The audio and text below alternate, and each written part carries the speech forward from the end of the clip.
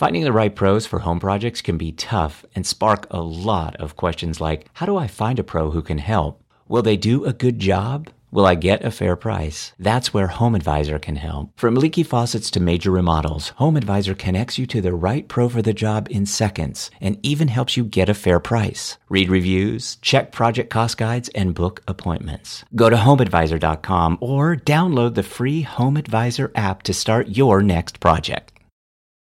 Ladies and gentlemen, introducing the Wrestle Addict Radio Network. Hey, what's up, you guys? What is going on, everybody? What up, fam? Hey, it's me. What up, Oozes? What's up, guys? This is the Monday Night Delight. Are you looking for a network that brings you all things pro wrestling? Then look no further. Wrestle Addict Radio brings you a varied source of wrestling content. What's going on, guys? This is Willie T. My name is Mr. Fresh. This is your resident Smart Slayer. Search for Wrestle Addict Radio on all major podcast platforms and be sure to hit that subscribe button so you never miss an episode. Buzz, guys. My name is Kate Murphy of the Kings of the Ring podcast, and you are listening. And you're listening. And you're listening. And you are listening. And you are listening. Get ready for a war, because you're listening. Come join the war each and every week as we fight to keep wrestling real. What's up, everybody? This is King Ricky Rose, and you are listening to Wrestle Addict Radio. Ladies and gentlemen, this is Coda Jacobs, the Crusader and visionary behind a brighter future in wrestling. If you're an honorable and noble public servant like myself, you are listening to the Game Changer Podcast.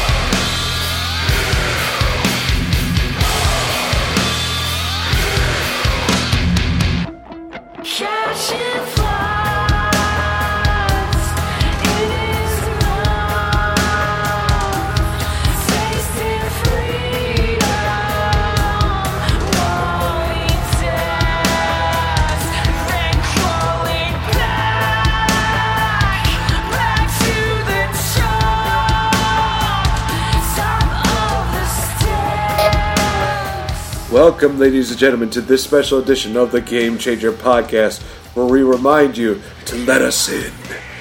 I am indeed Nate the Epic Great, part of Wrestle Addict Radio. I am joined here by another member of Wrestle Addict Radio, the one, the only, the ever so...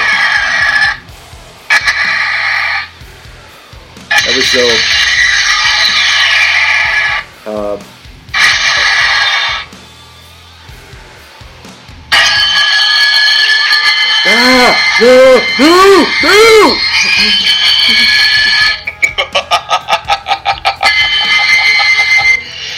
Happy Halloween, folks. Although it's after Halloween by the time you hear this, who cares? We're recording on Halloween. It is I, Spooky Mr. Fretz here, just gave Nate the mandible claw, and I'm taking control of the Firefly Nate House.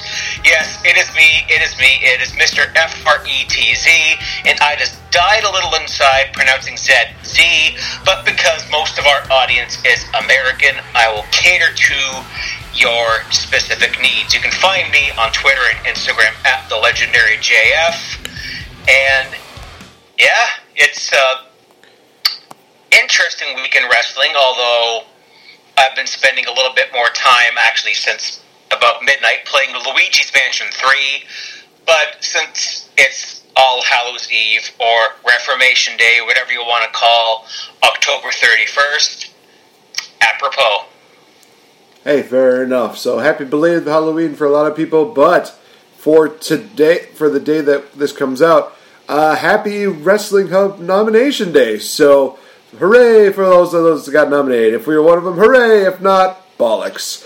But for those of you that definitely did get the nomination, definitely major nod from all of us here at the Game Changer Podcast. Sure, also from the Wrestle Addict Radio Network family as well. But we'll get more into that, I think, for the following episode where we talk about the nomination list.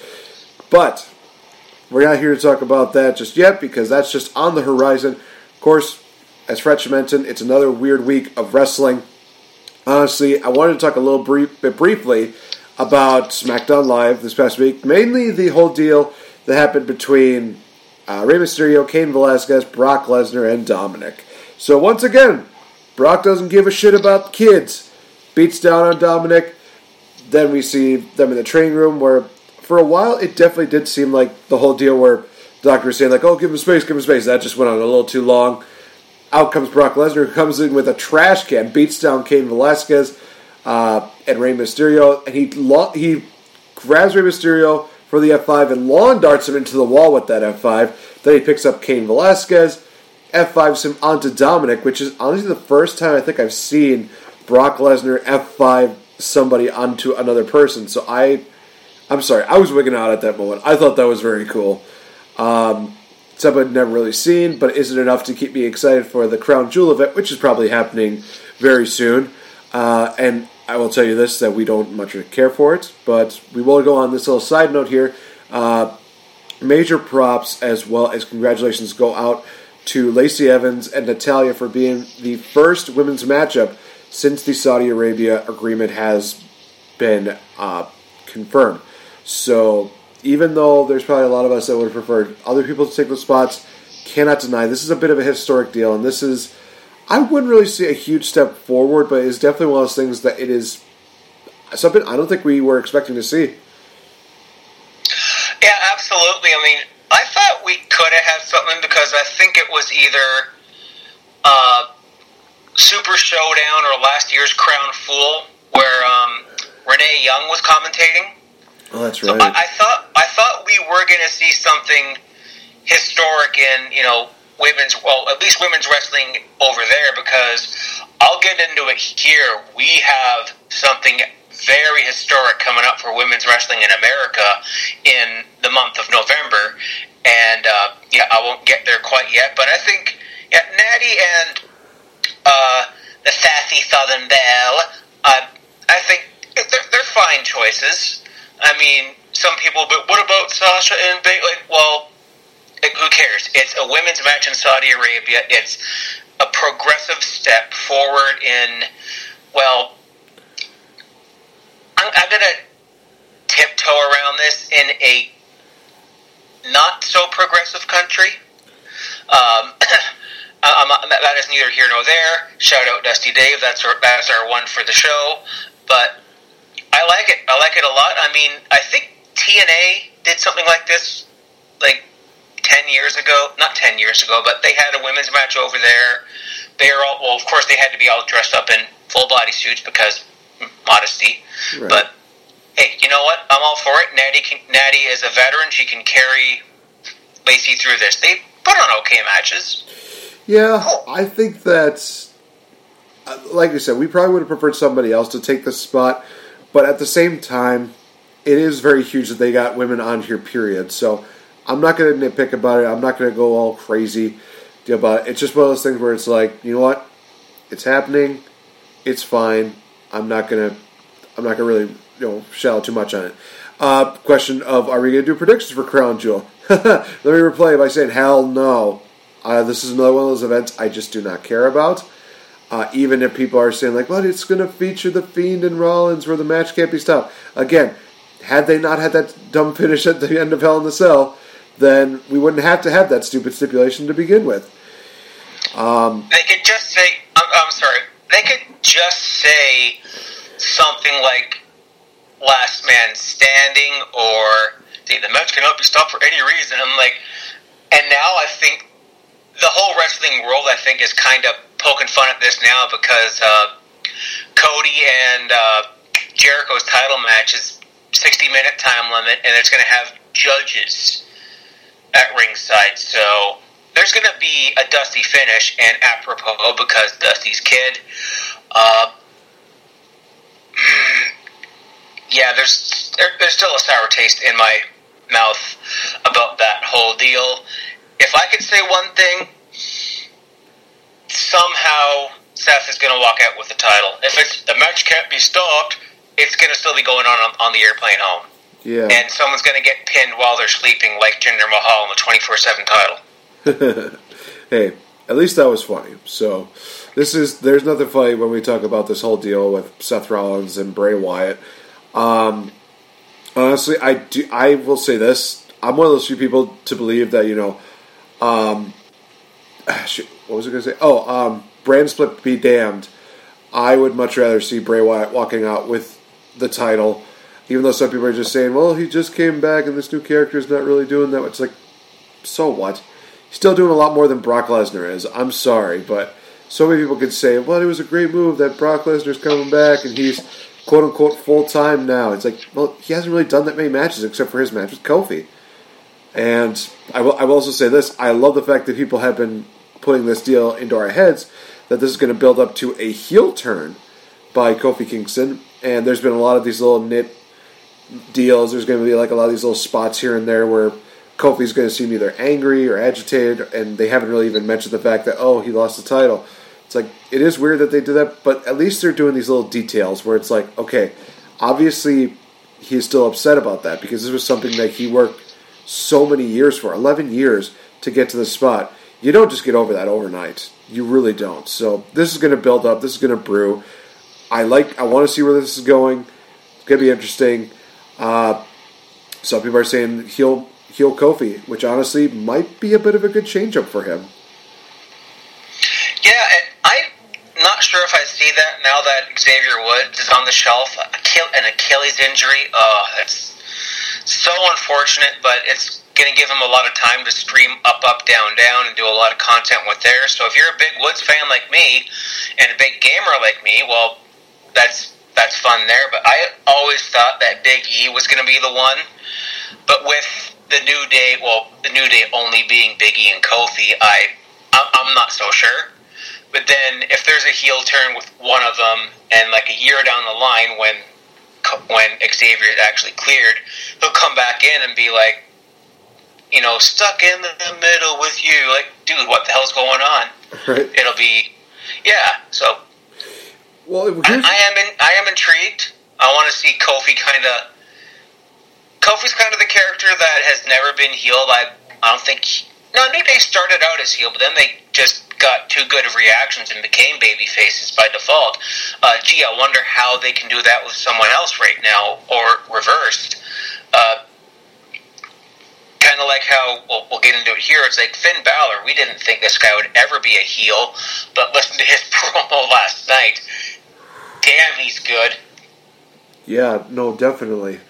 It is kind of interesting because they had this whole deal, and after SmackDown, they presented this new thing called WWE Backstage, where it's hosted by Renee Young, Booker T, Christian, and Paige. Four of them talk about things that happened throughout the entire week of WWE. And, they did bring up the whole Finn Balor deal. In fact, Finn Balor was a guest on their pre-show because I guess it officially went to Tuesdays this past week, if I'm not mistaken. They're trying to make this into a legitimate show. So that's really cool to see. Love Renee Young. I think that having Christian and Paige in there, adding that, kind of wrestling knowledge in there was going to be great. Booker T, wrestling knowledge, but also he's just got some funny stuff to say. Two things that came out of that. One was, of course, the whole deal with Finn Balor, where he kind of does talk about how how the Prince is back, and he also there was also references of all the guys from the club saying well, and hey, it's good to see you back, Prince. And he even referenced that. He said that the Prince is back.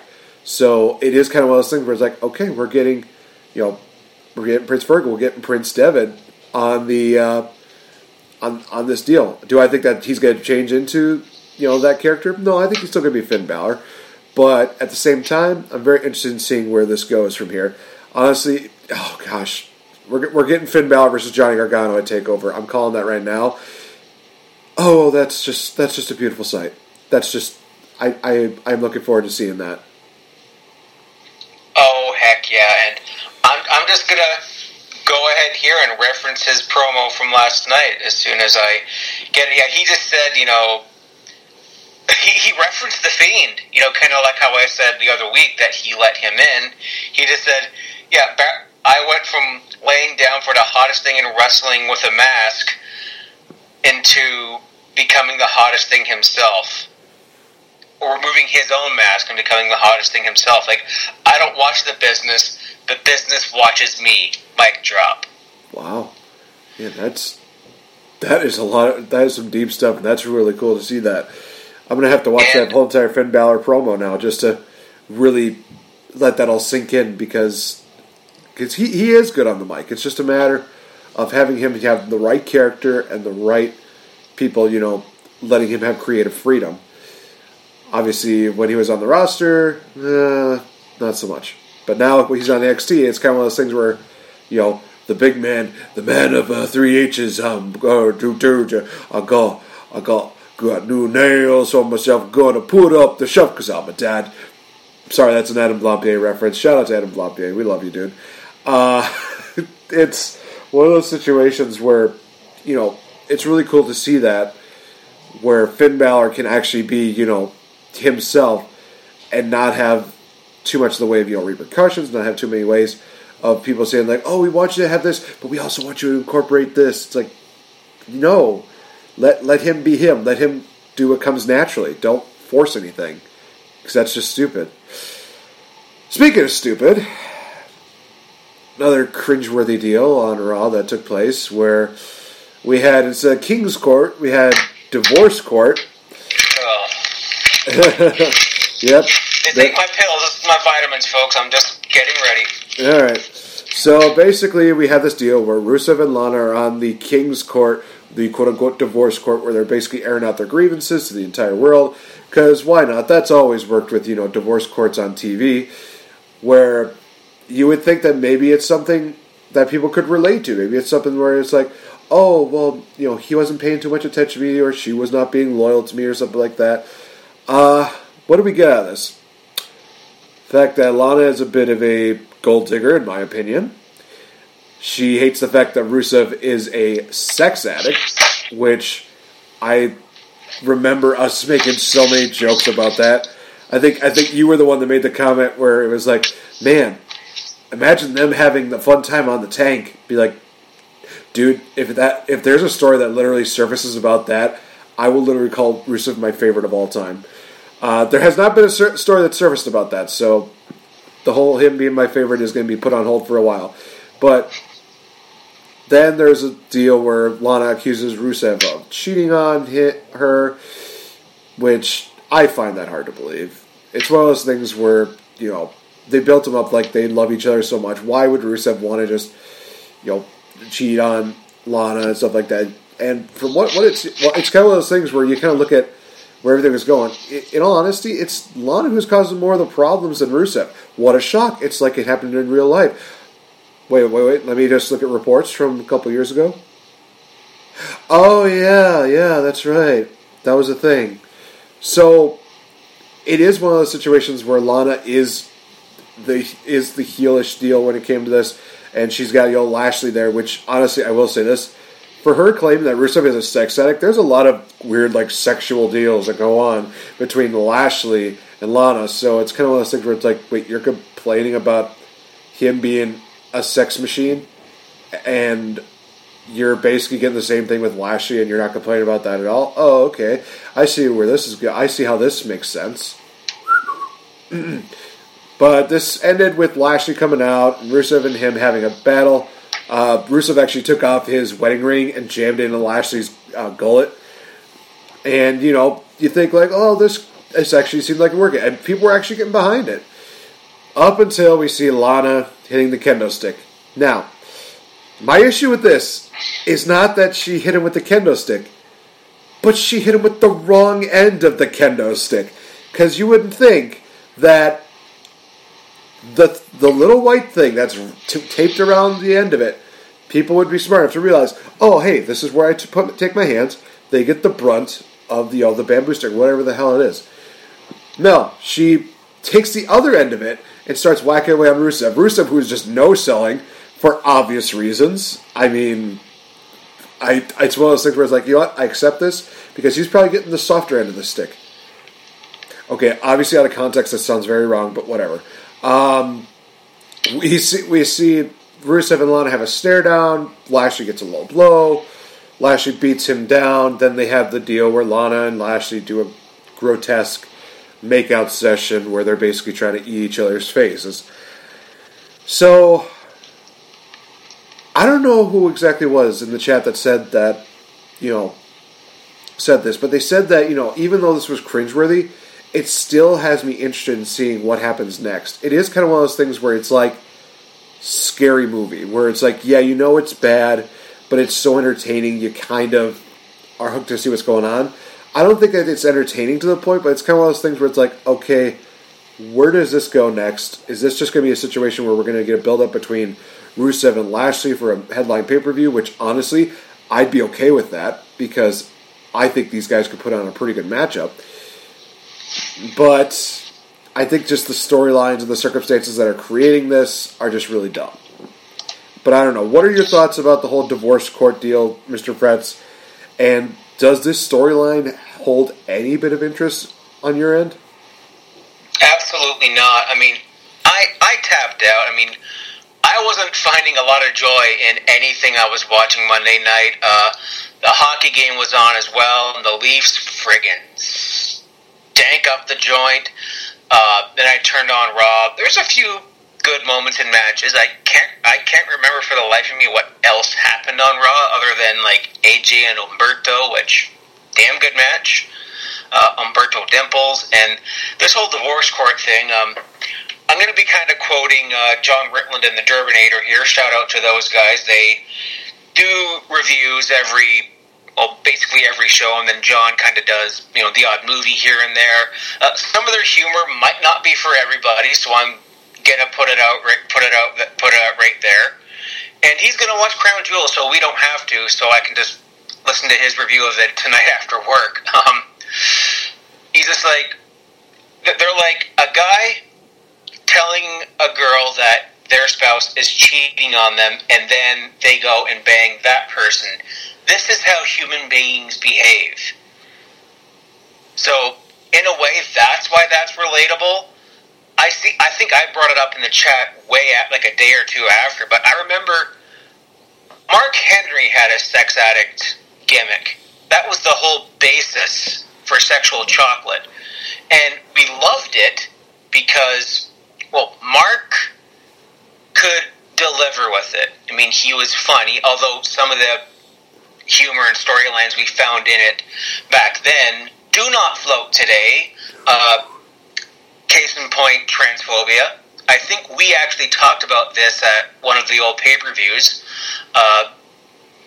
But, it's Mark. He could deliver. Like, Lashley is as wooden as it gets, and not that kind of wooden. But no, I only watched excerpts from this, so like I'm drawing a total blank.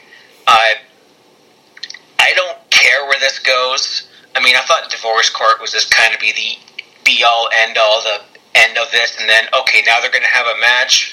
Lana on a pole match, not that kind of pole. Man, I can't walk away with this without a terrible joke. Lana in an Enzo cage above the ring. I don't know. Rusev and Lashley, I think, put on a good match, but I got to shout out Facepalm Club here and just do a giant ass facepalm for that. It was painful. Hi, Kayla, Rachel, Slack, Wade. Anyone else?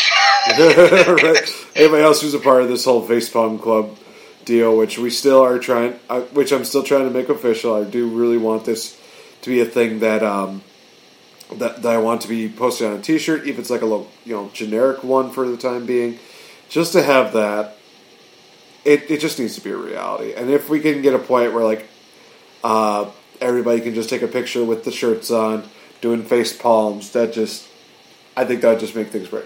But, if not by the end of the year, 2020, we're definitely getting a face palm t-shirt going. So, for those of you that are going to be... Face palm Imperium. Yes. Pose. Oh, that'd be awesome. Some really good ideas. We got them all here on the Game Changer podcast. So, guys, we're going to take a little short break from all the disappointment that happened with WWE. We'll talk about some exciting stuff for AEW as well as NXT. And also, we are doing another classic review, you guys. And the Way Back When Machine is making a comeback. It's going to be very interesting because it's covering probably one of the most controversial years of 1997. We'll talk more in depth about that in just a bit, you guys. Stay tuned. We will be right back. Hey guys, this is Nate the Effing Great. Hey, have you ever wanted to be a champion but can't seem to really find the money and the time to get a championship belt? Well, you know who's a really good friend of mine? AJ from AJsBelts.com. These guys have a large assortment of championship belts, from classic belts to the modern day belts to championship belts you would not even believe. And guys, like I said, they work with you very well. With an awesome layaway program, there is no way that you can beat these guys' prices as well as these guys' deals, especially when you can give them a little bit of money every now and then until you can get that championship gold. Coming from a guy who's a champion and a game changer, I'm indeed Nate the Effing Great. I'm representing AJsBelts.com, proud friends of the Game Changer podcast.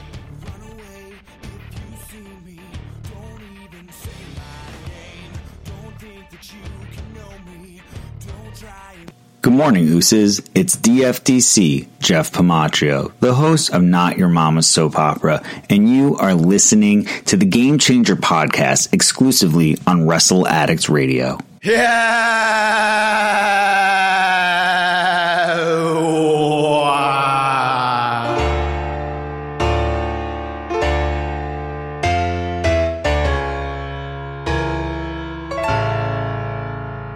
I will delete you!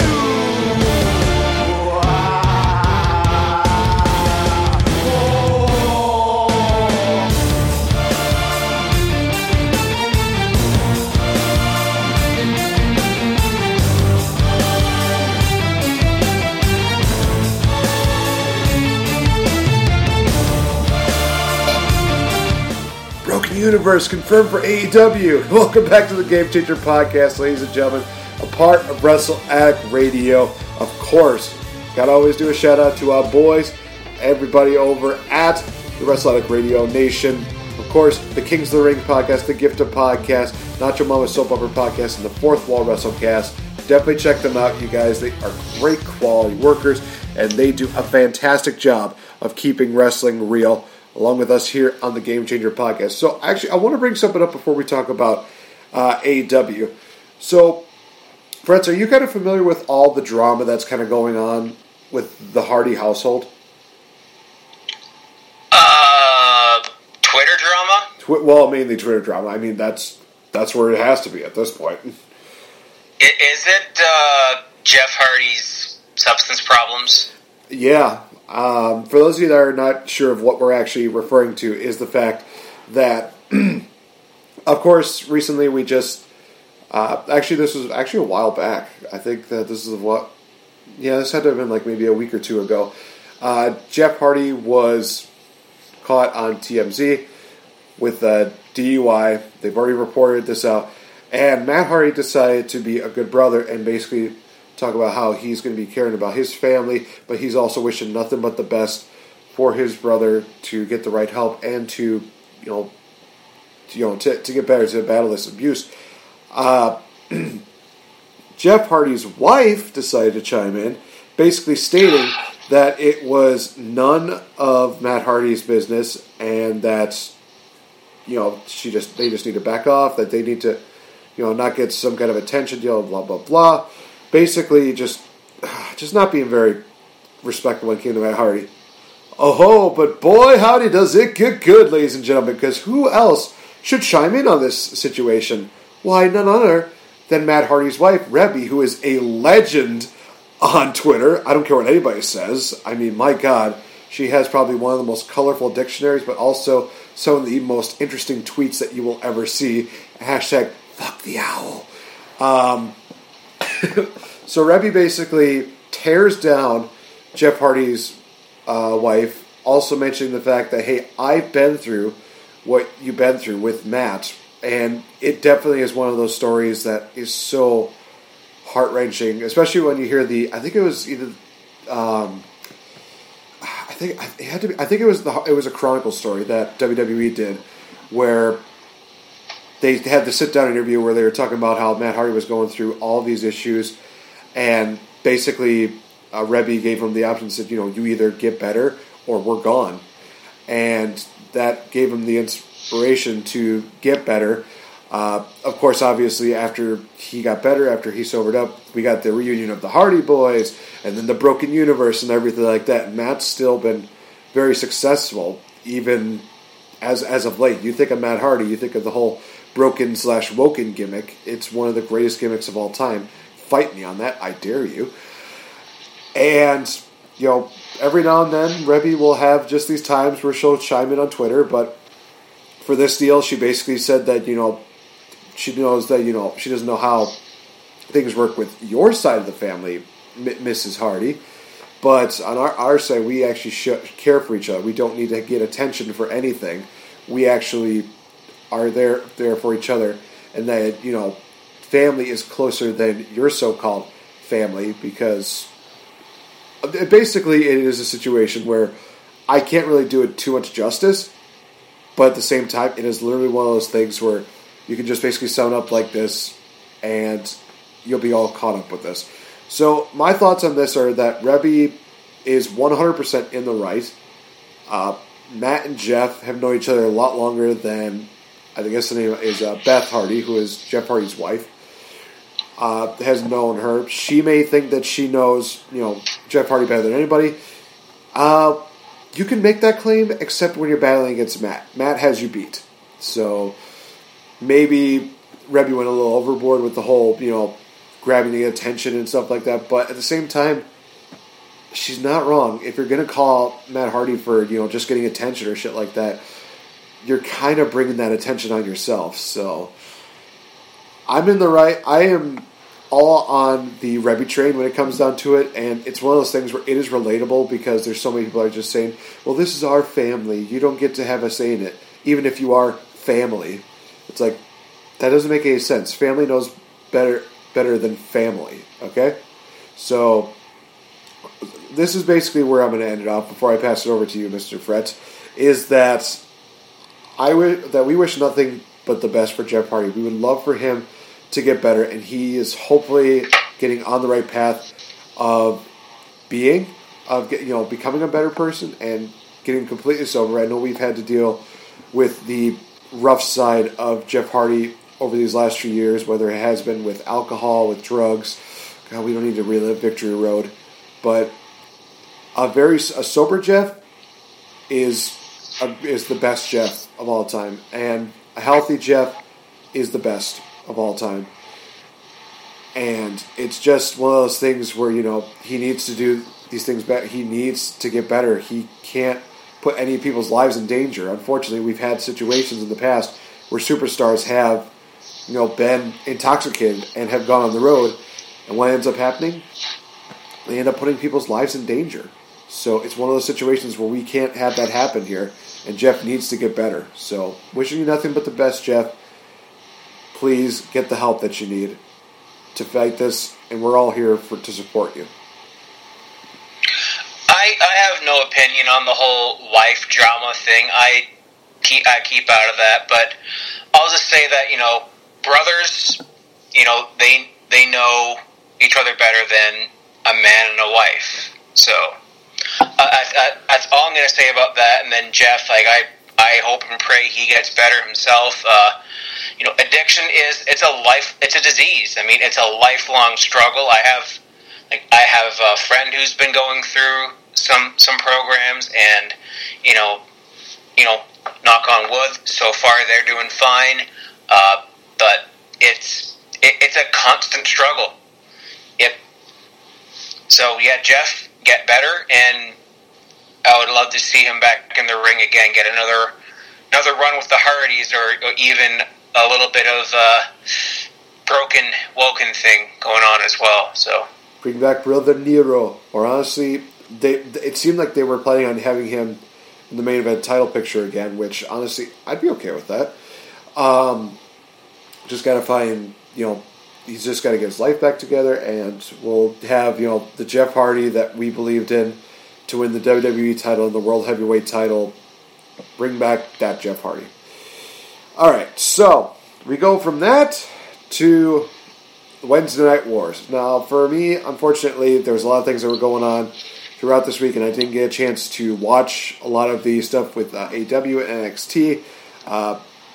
But I will say that I do know the results of what happened with AEW this past week, and one thing that is for sure is that champions in AEW, very heavily heel-based, and I'll explain why I say that in just a bit. But we have new tag team champions. The first ever tag team champions of AEW have been crowned. It is 3 letters, SCU. SoCal Uncensored has been crowned the champions. They defeated the Lucha Bros in the finals. They are indeed the tag team champions, and this is going to be one of those situations where we could see, when Daniels makes a comeback, could see him being a part of this and definitely getting revenge on Pentagon.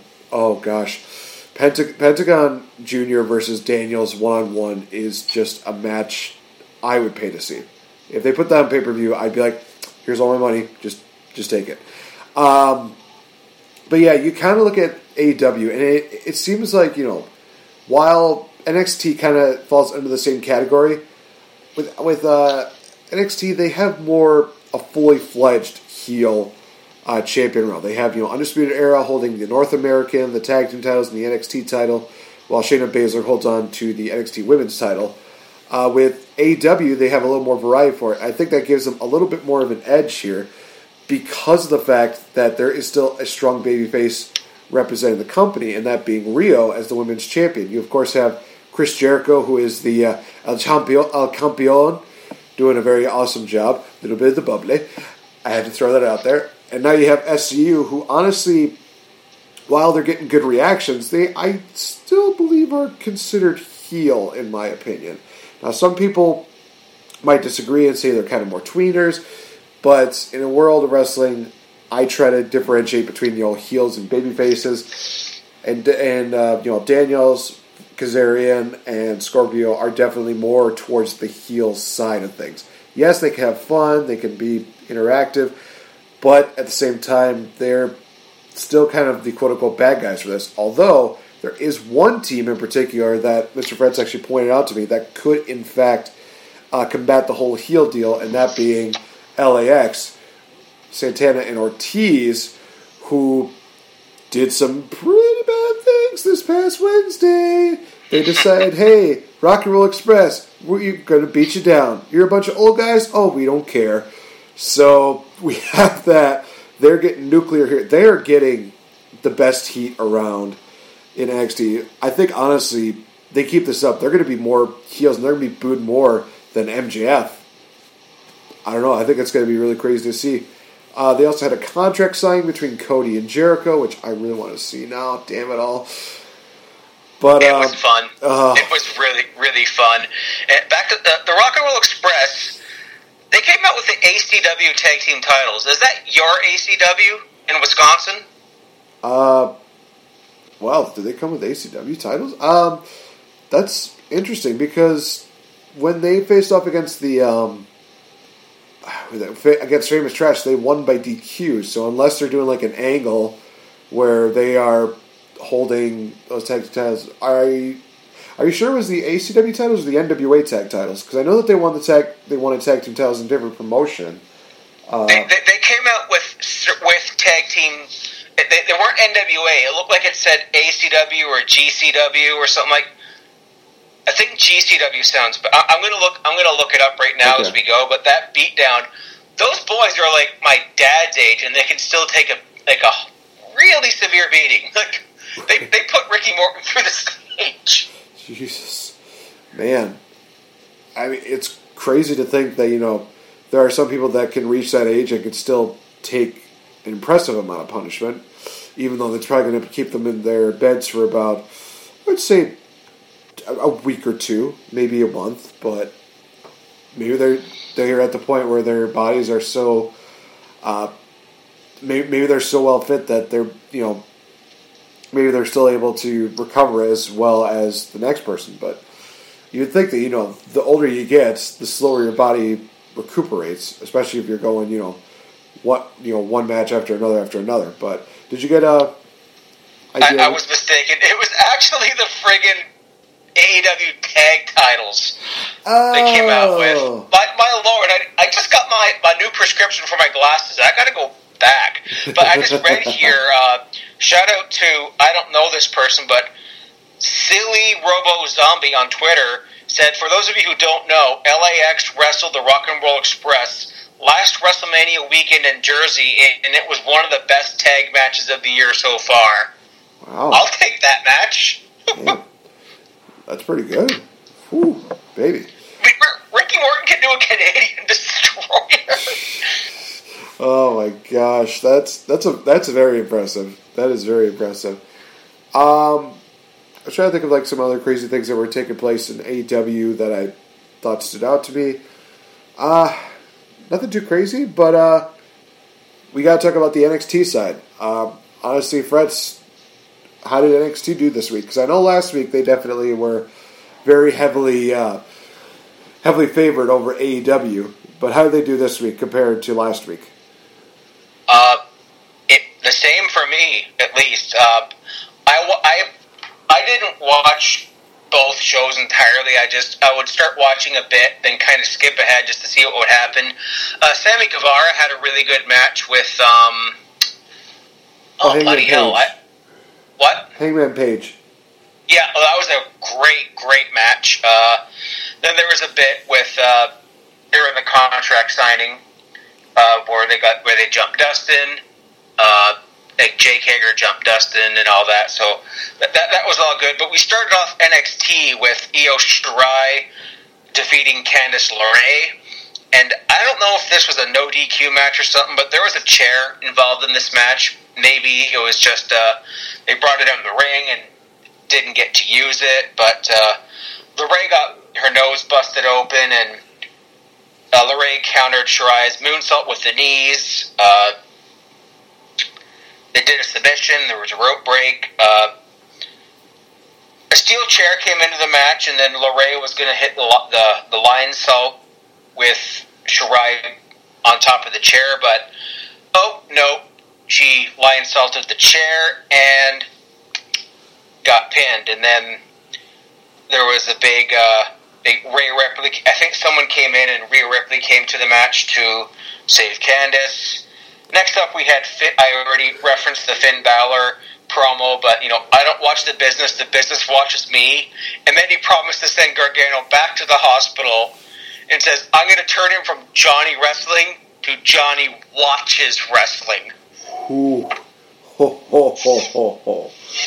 Just great promo. I never saw Prince Devitt's heel run in New Japan, but I'm liking what I got out of Finn so far. It's like he came out to the ring, and it's like it was just nothing but dark. The spotlight was on him, and he did one with his arm raised with the theme. Then the crowd kept doing it, and he's not doing it. I thought he teased it a couple of times, but and we had Bronson Reed versus Shane Thorne, two of NXT's Aussies, and like those fans at WrestleMania X7, there was an Aussie, Aussie, Aussie, oi, oi, oi chant, and this was just a stiff AF match. They were going back and forth, hitting all these moves. Shane Thorne kept kicking him and kneeing him. He threw Thorne off the top rope when he attempted a Hurricane Rana.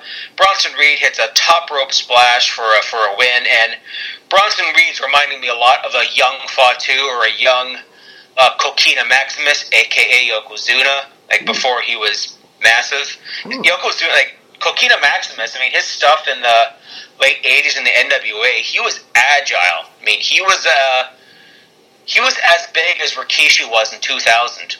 Wow. Like Yokozuna was. He was quick. With women's tag team match with the Kabuki Warriors going up against Team Kick, the Kabuki Warriors retained. This was I didn't watch this entire match. It was really long, but it was very good. Like, these four can put on a great match. I definitely do want to mention this before we get too deep into this. One thing I did enjoy about the this past Monday was the Kabuki Warriors Page segment, where where Page is basically trying to talk. Kabuki Warriors are basically just not even allowing it, and then Asuka sprays Page in the face with the mist, which would allow Becky Lynch to come back. And there's been rumors escalating that this might be an indicator that they're going to have Paige return to the ring. We'll see about that, because I know that with Ciampa, I watched a bit of his chronicle that I think it was his Black Heart deal where he talks about the surgery and everything like that. I don't know if Paige had the same surgery as Ciampa where she can come back. I just know that when it comes to neck injuries, they're always very, very tricky, to say the least, because we honestly thought that we were going to have Edge in the Edge wrestling for a couple of years, but it turned out to be the neck injury happened around 2002, and he wrestled until 27, I think it was. So that was around 2001. Okay, so the point is, sometimes they can last a long time, but at the same time, with the neck injuries like that, you still have to go in for therapies and maybe even possibly for continuous surgeries. Like Kurt Angle, I think he had at least 3 neck surgeries after he had that deal in 1996. So that's the big thing right now, is that do you want to risk going through all that trauma again, or do you want to live a happy and healthy life, and still be able to have kids and be able to walk them? I remember Kurt Angle during a documentary, I think before WrestleMania 19, was saying that he wants to be able to play with his daughter. He still wants to be able to walk with her, do these things with her. So that's kind of one of those things where especially if they want kids, do you feel comfortable taking that risk of possibly ending up in a wheelchair? I don't know if I could do that. I think that's why I respect Edge so much for taking the time, taking the chance to retire when he did. Still, so many people are like, "Oh, he's coming back to return." It's like, I don't believe that. I think he's really happy with where he's at right now. I think he's doing a fantastic job with what he's done, and he creates a lot of great moments. I think the most recent one was him and Becky Lynch in the ring, where he's trying to basically talk her down and basically say, yeah, I've been in your shoes. I've had all this success, but it means nothing if you don't have anybody to share it with. And Becky makes that comment where she just says, "Get the hell out of my ring and don't hurt your neck on the way out." It's like, ooh, that's a dark deal. That's rough, but that gets her being the badass, I guess. So basically, what I'm getting out of this is that Paige coming back, we'll see what happens. I just don't want to see her ending up in a wheelchair for the rest of her life. That would just suck. And I'm hoping that Ciampa still has a couple more years left in him, but I also want him to be safe, because, oh my God, does he have the cutest kid? That little kidlet is just absolutely adorable, and I would just hate to see him in a wheelchair playing with his kids. It's one of those things where it's like, he's got a black heart, but he's got a golden heart with me, damn it, because he's got the most beautiful kid. She's adorable. I'm sorry. Yeah, it's okay. Yeah, neck and back injuries and surgeries, they are tricky. I know from experience. I know a guy I went to college with who had the exact same surgery as me, spinal fusion, steel rods, and it's like I I think him and I and another guy, we were all going to church, crossing the street. I hit an icy patch. Boom. Flat on my back. Oh. And I was in bed. I was only in bed for like a day and a half. Like I was working at this particular church, and I'm like, yeah, I'm not coming in today. So, you know, a couple of Tylenols, elevate the legs, ice up, and I was fine. And Graham, he's old. This guy's like, he's a foot taller than me. I'm 5'5". He's about 6'6". It's like it was funny when we were in college. It's like he'd be standing at the stall having a piss, and it's like he could see me having the number 2 in the next stall. Dang. But yeah, he was like Lurch, or no, he was kind of like the Lurch, or more like the Eagle from Muppets. Sam, yeah. Sam, yes, thank you. He was very dry and very, like, matter-of-factly and very stern, if you will. Pleasant guy. I haven't talked to him since college, but anyway, he'd be like, Fred, if I had that, I'd probably be back in surgery. Like, okay, fair enough. He's a very tall, very skinny, lanky, bony guy, so maybe that's also why, but spinal fusion, it's tricky no matter what. Like, Edges has spinal stenosis. I think Sheamus has spinal stenosis. Pages, it varies from person to person. Like, when I had mine done, like, my doctor said, no contact sports for a year. You can do, like, non-contact easy sports after 6 months. And then after that, I basically have no restrictions. Like, you can be a stuntman, you can be a pro wrestler or whatever. So, that's when I thought about getting into business until I realized how many flat back bumps I'm taking. Like, nope. Yes, it varies from person to person. And, you know, Ciampa's surgery, I'm surprised he's back this soon after, you know, we saw footage from it. Gross. Right. Yeah, and I told you that was like mine. But it varies. And Page's is maybe different than Edge's, or maybe Ciampa's is different than both of them, but it's really...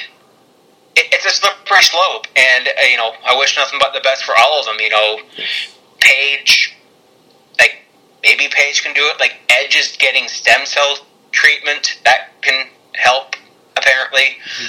Maybe Page is doing the same thing. I don't know.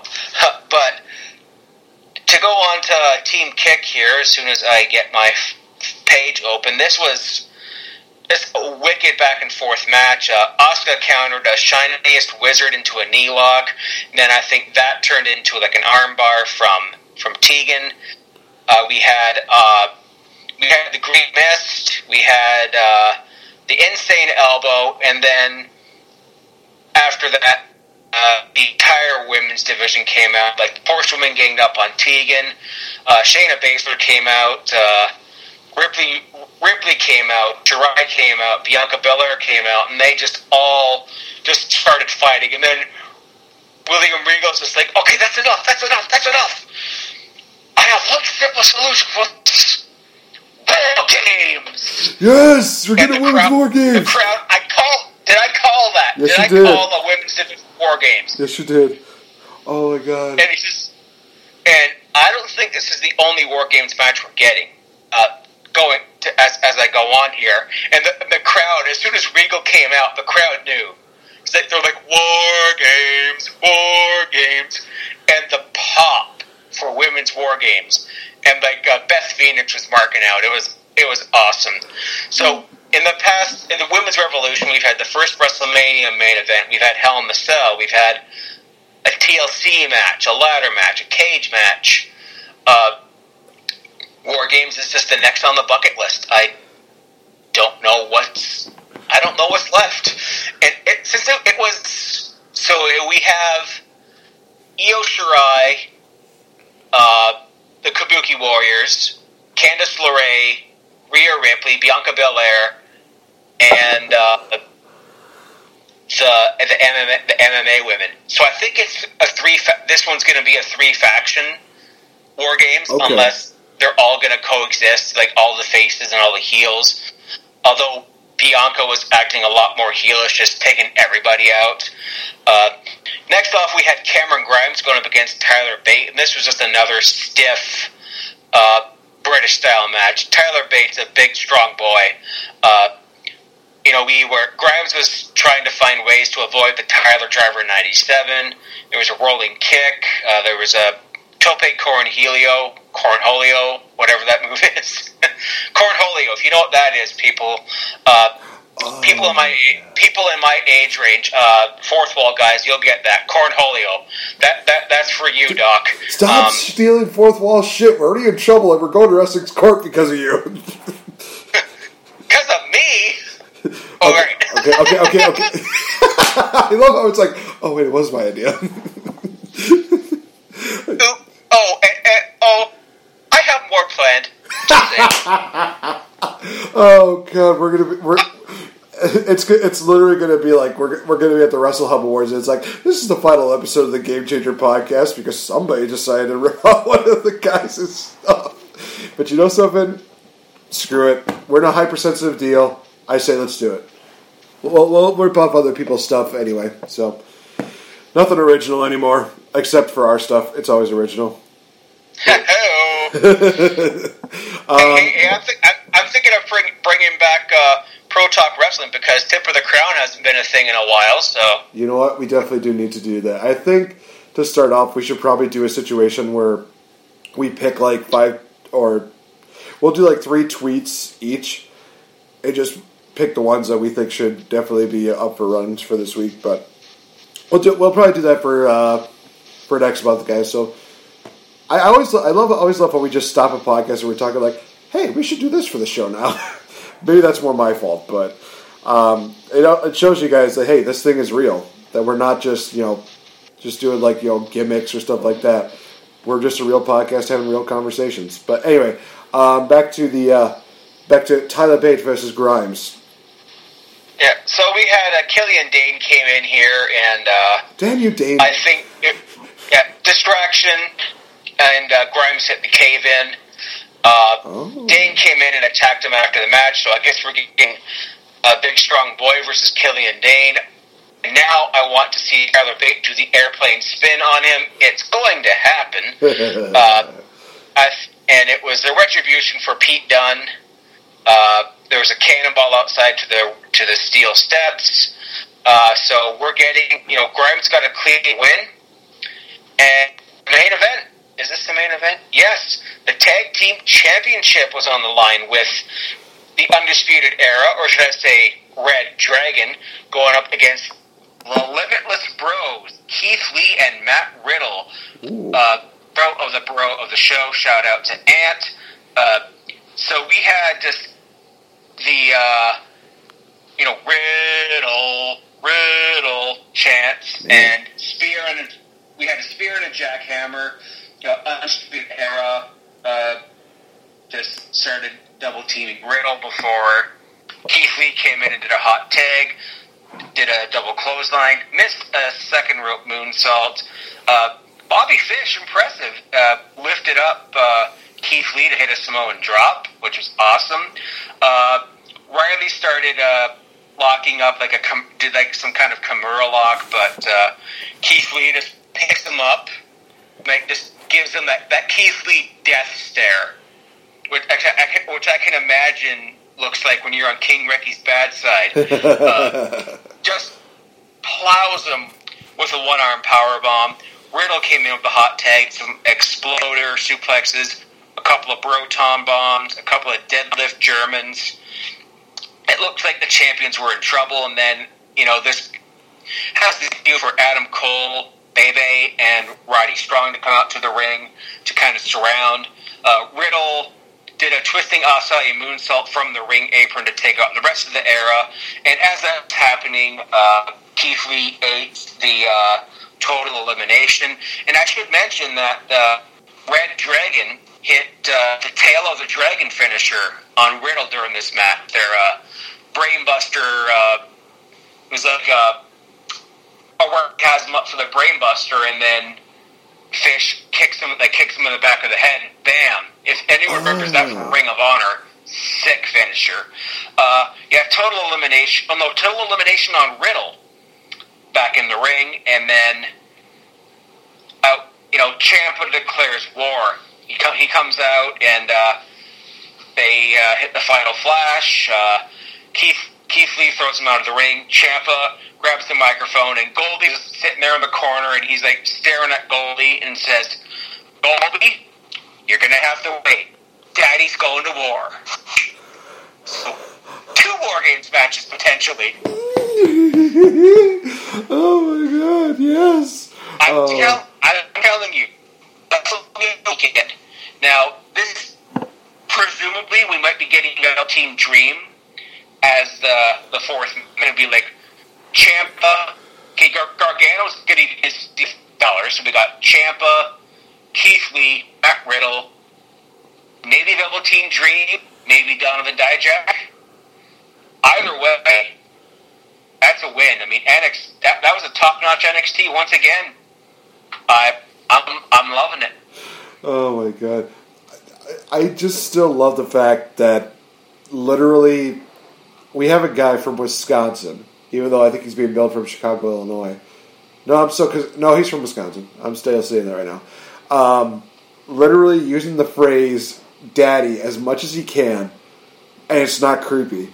It's literally one of those things where it somehow fits. It works with him, and I love it. It's beautiful. And the fact that he refers to a title belt as his baby, as the whole Goldie deal, which, oh gosh, it's just beautiful. I'm looking forward to that. I am so looking forward to that. Honestly, if this goes the way that you are saying it goes, where we see War Games here, there's obviously going to be like an NXT takeover around maybe like not Royal Rumble time, maybe Elimination Chamber, whichever one it is. Not Rumble. No, Rumble's going to have Worlds Collide. Oh, that's right. You're right. So I'm telling WrestleMania weekend. Actually, NXT Takeover Miami. It's happening. Yeah, could see that. Honestly, it would be kind of a crazy idea. What if Ciampa? Well, that'd be too far-fetched. I was gonna say, what if Ciampa wins when Worlds Collide and he chooses to face off against Adam Cole, and he chooses a takeover, and between time Adam Cole could probably defend against like Gargano again, or maybe Velveteen Dream. Ooh, Cole versus Dream would be a really good match. I'd be okay with that. Yep, Dream's he's nursing his injury is a shoot, so he's actually hurt, working through a back injury right now. So he's taking his time off. That's good. Maybe he's ready. When is Takeover? Is Takeover like? I think it's the week. It's probably the week or two after Full Gear. I think it's the 16th would be Takeover. I'm looking at my calendar here. No, it's the weekend before Thanksgiving is when Takeover War Games is at. 23rd. Okay. Because you weirdos celebrate Thanksgiving in November, so. This is true. Hey, I may be a weirdo, but never mind. I got nothing. Guys, we're going to take one final commercial break, and we come back, we're going to create some havoc. Oh, boy. It's going to be some glorious, beautiful havoc. So stay tuned. We will be right back. What is up, ladies and gentlemen? My name is King Ricky Rose, your co-general manager of Wrestle Addict Radio and your host of Kings of the Rings podcast. And if you enjoy what you listen to each and every week here on Wrestle Addict Radio, we invite you to enjoy even more content from us on our exclusive Patreon page, where for just $5 a month, that's right, $5 a month, you get bonus content and commentary from each and every show here on Wrestle Addict Radio. That means bonus content from the Kings of the Rings podcast, from Not Your Mama's Soap Opera, from Fourth World WrestleCast, from the Get the Podcast, and from the Game Changer WrestleCast. So for $5 a month, go to patreon.com/Wrestle Addict Radio, sign up. You get exclusive content, exclusive access to us pretty much 24/7, and exclusive shows that can only be found and are exclusive to Patreon. So again, folks, patreon.com/Wrestle Addict Radio, $5 a month, all the content that you could ever want in wrestling. Enjoy.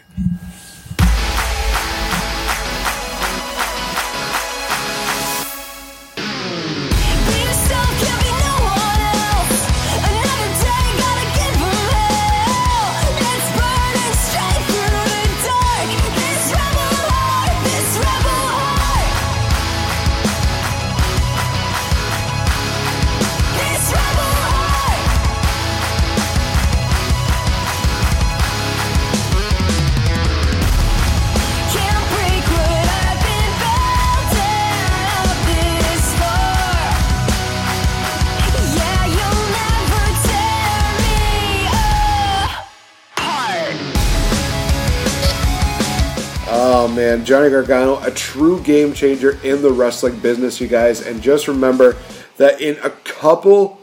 Actually, it's almost a month now. We will be having the first ever Game Changer year-end awards, the Gamies, and it's going to be an awesome deal. And I'm going to tell you this right now. I'm going to make an exclusive special announcement that you can only hear on the Game Changer podcast. You definitely will not hear anywhere else. So be sure to tune in for that. First edition of the Gamies will feature that special announcement. It's going to be absolutely insane. But of course, we are the Game Changer Network, part of the Wrestle Addict Radio Network. I'm Nate the Epic Great, joined here by Mr. Fretz. Oh boy, guys, gonna do the cheap plugs again. Then we'll get into talking about this event because it is pretty good. Of course, gotta check out everybody on Patreon, part of the Wrestle Addict Radio Network. It's always awesome to check out the extra content that you guys can only get for how much? By only a $5 deal. I mean, honestly, you're paying less than the WWE Network to get exclusive content.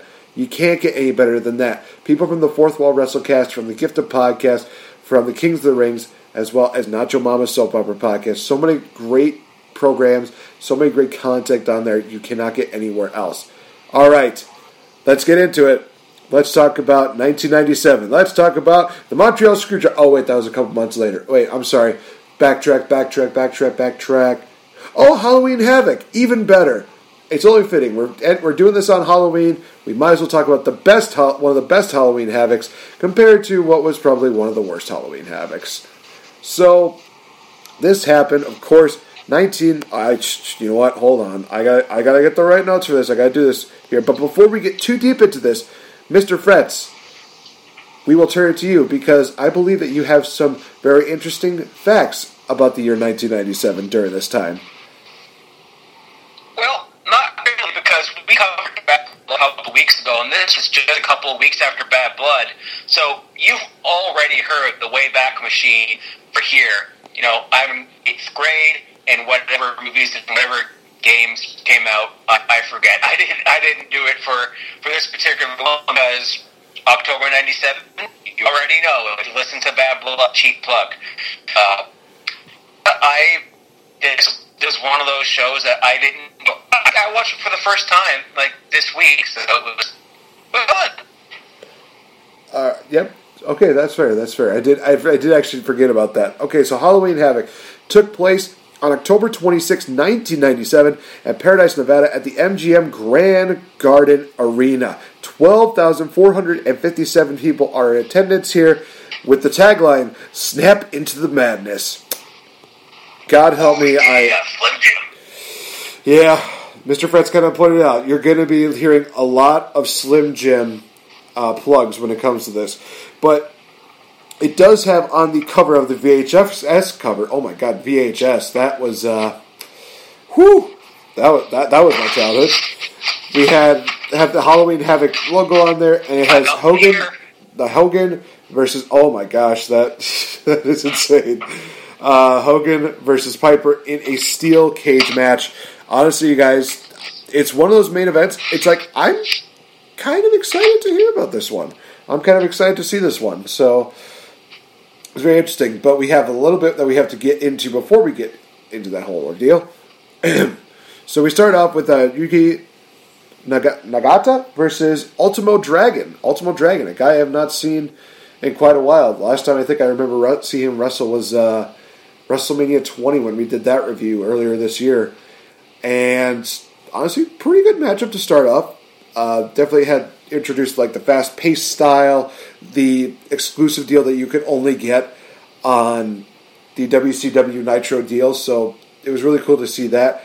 Any notes or anything worthy that we wanted to talk about, Mr. Fretz?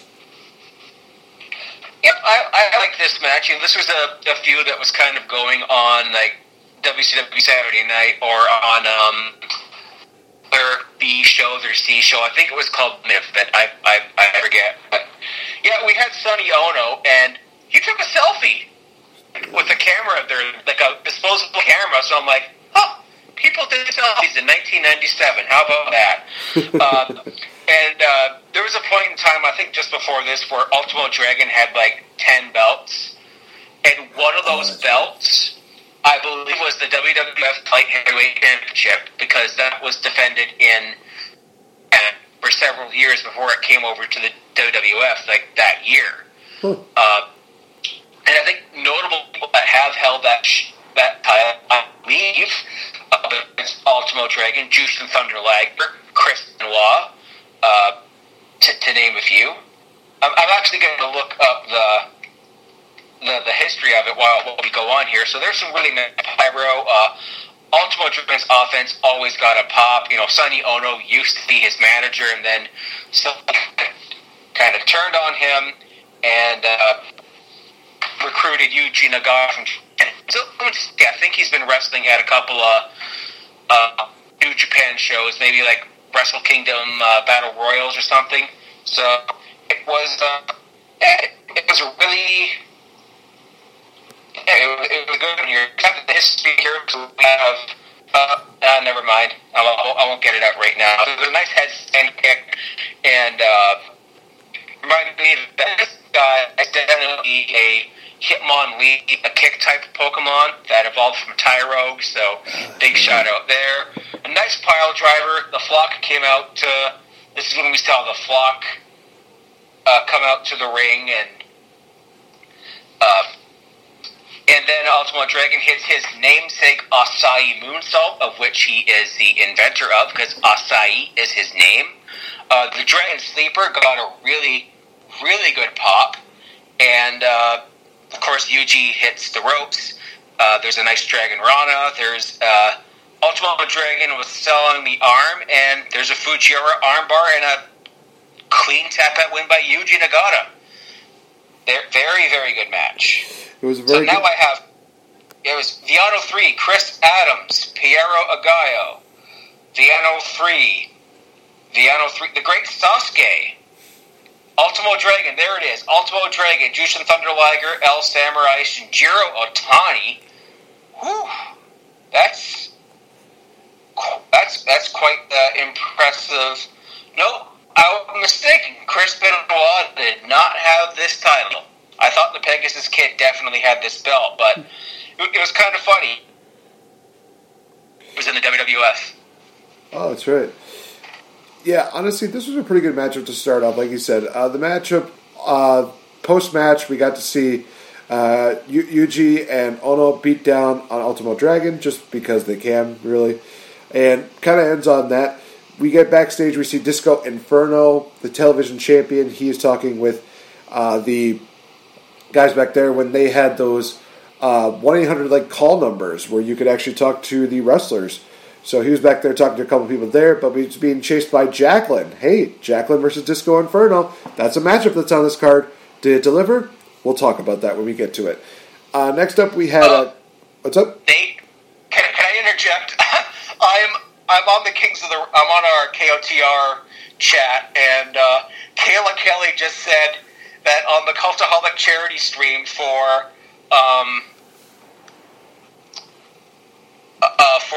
Crown Fool, Ross is dressed up as Brother Love. I have to find this right now.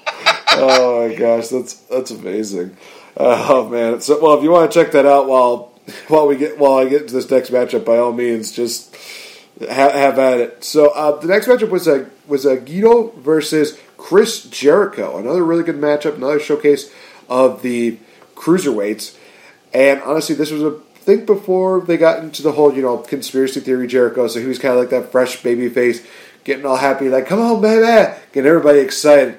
The one thing that stood out to me during this matchup was a very scary Frankensteiner that was in here. Guido was on the corner, and Chris Jericho was going to deliver the Frankensteiner. I don't know if Jericho just didn't get enough torque, or if something else happened, but it literally looked like Jericho spiked himself on his head with this Frankensteiner attempt. That was just one of those things where I'm thinking to myself, oh God, how does Jericho not have neck problems? What? And he just continued. It was just one of those things where I thought I saw him spike his neck and continue like nothing. It's like, how is he not holding his neck? What the heck? Either I'm missing something or he is that strong. what the heck? But honestly, really good matchup. We see Jericho locking the Lion Tamer, not the Walls of Jericho, the Lion Tamer, which I think is his better finisher, onto Guido. Guido taps out. Chris Jericho picking up a victory here. I mean, like you said, it's a good matchup. Doesn't really, improve anything. It doesn't really take away from anything. It's one of those matches where it's like, hey, cruiserweights, here you go. It's like, okay, I'm okay with this. But then we get into the next matchup. Oh boy, it's going to be a lot to talk about. But before we get into that, what were your thoughts on this matchup between Jericho and Guido? Oh, I was going to try and put the Brother Love screen cap in the window there. But I'll send it to the group chat for you. It's amazing. Gato, I think was one of his trainers, or at least one of his dojos, or Chris Jericho was one of his young boys in Japan. So this is a nice nod for that. That there was like a super bomb Hurricanrana botch. I think they referenced that. Yeah, I didn't write anything down. It was just basic Jericho match. I think he was trying to be a little bit of a heel. So, but I'll be full circle a year later before he'd be heel. So, yeah. Did I have? No, I just wrote something down for the next match. I didn't write a lot down because this next match was top tier. Yeah. Well, don't worry. I got some pretty good notes when it came to this because I think after during the next matchup, I did start taking more notes, so that way I'm just not saying, oh, random shit, this happened, boom, done, that kind of deal. So I'm trying to get back into the deal of that. But we actually did have a segment where I have it titled Soap Opera Drama, and then I'm thinking to myself, what does that mean? And I remembered, oh, yeah, that's right, because of this bullshit. We had Deborah backstage talking to the interviewers. I guess it was a situation where if her selected man would have lost, then she'd be gone from WCW or something like, I don't know. Something really stupid where basically Deborah's being put up as like, I don't know, like this gold digger or some shit. Oh, wait, no, it is basically a gold digger deal. Like, she wants all the money, she wants all this, and blah, blah, blah. And then Steve McMichael came in basically saying, yeah, you were a tramp, and blah, blah, blah, blah, everything like that. So it's literally one of those things where it's like, wow, this literally is a soap opera. Man, I never thought I'd say this, but soap opera and wrestling do in fact go hand in hand, especially here in 1997. I do want to do a side note when you were talking about the Raven and his nest. One of the highlights of this entire event is whenever they would go to them in the crowd, because Raven, Billy Kidman, and Steven Richards, they're just literally in the crowd. They just pan over to these guys. You literally see Raven and Billy Kidman. They're just sitting there, kind of like fickle, just sitting there like, oh, whatever, blah, blah, blah. And here's Steven Richards, who sticks out like a sore thumb in this group. He's all happy. He's got these signs. He's waving. It's just one of those things where it's like, wow, how did this work for so many years? Steven Richards, you're amazing. Oh man, just don't worry. When you're paired up with Victoria, you are going to be her eye candy. Just remember that. Just remember that. I forgot he was there, actually, in WCW. I actually did too. I think I remember he was in ECW when they were doing a lot of like the parody stuff with him and Blue Meanie, and then they did UWO, and it was like, yep, here comes his career. It's taken off. And then he just started being Raven's lackey in WCW, and then his run with WWF, which was just him kind of being there. He had some interesting storylines. Do you remember his storyline with Chris Masters where his nose legitimately got broken? Yeah. Oh my gosh, yes. I was going to reference Right to Censor. I mean, that was the highlight of his career. that gimmick was nuclear heat before nuclear heat was nuclear. Like, by goodness. He did like a Polish. It was like his Masters debut match. He did the Polish Hammer right in Steven's face. Yeah, it was one of those things where would only be bested by the Seth Rollins knee to John Cena's face, where his nose literally looked like a lightning bolt on his face. Or the Hardy Boys, Paul London, Brian Kendrick, Joey Mercury ladder spot. Yep, nope, that takes the cake. Oh God. You know what? Too graphic for me. Happy thoughts. Okay, perfect match. Ray versus Eddie, go. Ray versus Eddie. Yes. Happy thoughts. Yes, very, very happy thoughts. So the WCW Cruiserweight title is on the line here, as well as Rey Mysterio's mask. So, Rey Mysterio versus Eddie Guerrero for the Cruiserweight title. One thing that I will say I enjoyed about this is that when the Eddie Guerrero DVD came out, I actually got the chance to watch this matchup while having Rey Mysterio and Eddie Guerrero were on commentary with Michael Cole, where they were talking about the matchup. Rey Mysterio mentioned that there were a lot of moves on here that he could only do that one time, where nothing else kind of clicked or worked for him. Whenever he tried to do it any other time, it was just one of those things where it's like, I only did this move one time, and that was it. So there's a couple spots in here that was really great. Rey Mysterio has his mask embedded to his jumpsuit, which was actually a really smart idea because that prevents him from removing the mask. And maybe there's some people that would be like, oh, but that just means Rey's going to lose. Like, I don't know about that. Because during this matchup, we do see Eddie Guerrero basically trying to, tear off the mask and try to stretch it a bit, try to, remove it from him. But like I said, third line on here, I have mask versus title, Rey versus Eddie. Me very happy.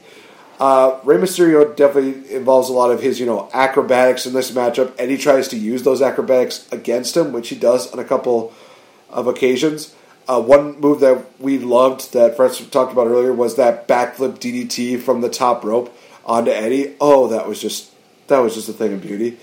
There's also a very classic moment where Eddie Guerrero has Rey Mysterio in the Tree of Woe, and Eddie tries to go for the baseball slide to Rey Mysterio. Rey Mysterio gets up. Eddie baseball slides himself and his crotch into the ring pole. That was amazing. Oh man, that was just great. There was a 619 variation where Rey Mysterio just swings around. He does a head scissors to Eddie Guerrero to get him out of the ring. Then he does this flip over move over the top rope into the head scissors. Which I look at these moves, and I'm just like, man, Rey Mysterio, you got to try to bring these moves back. That's amazing.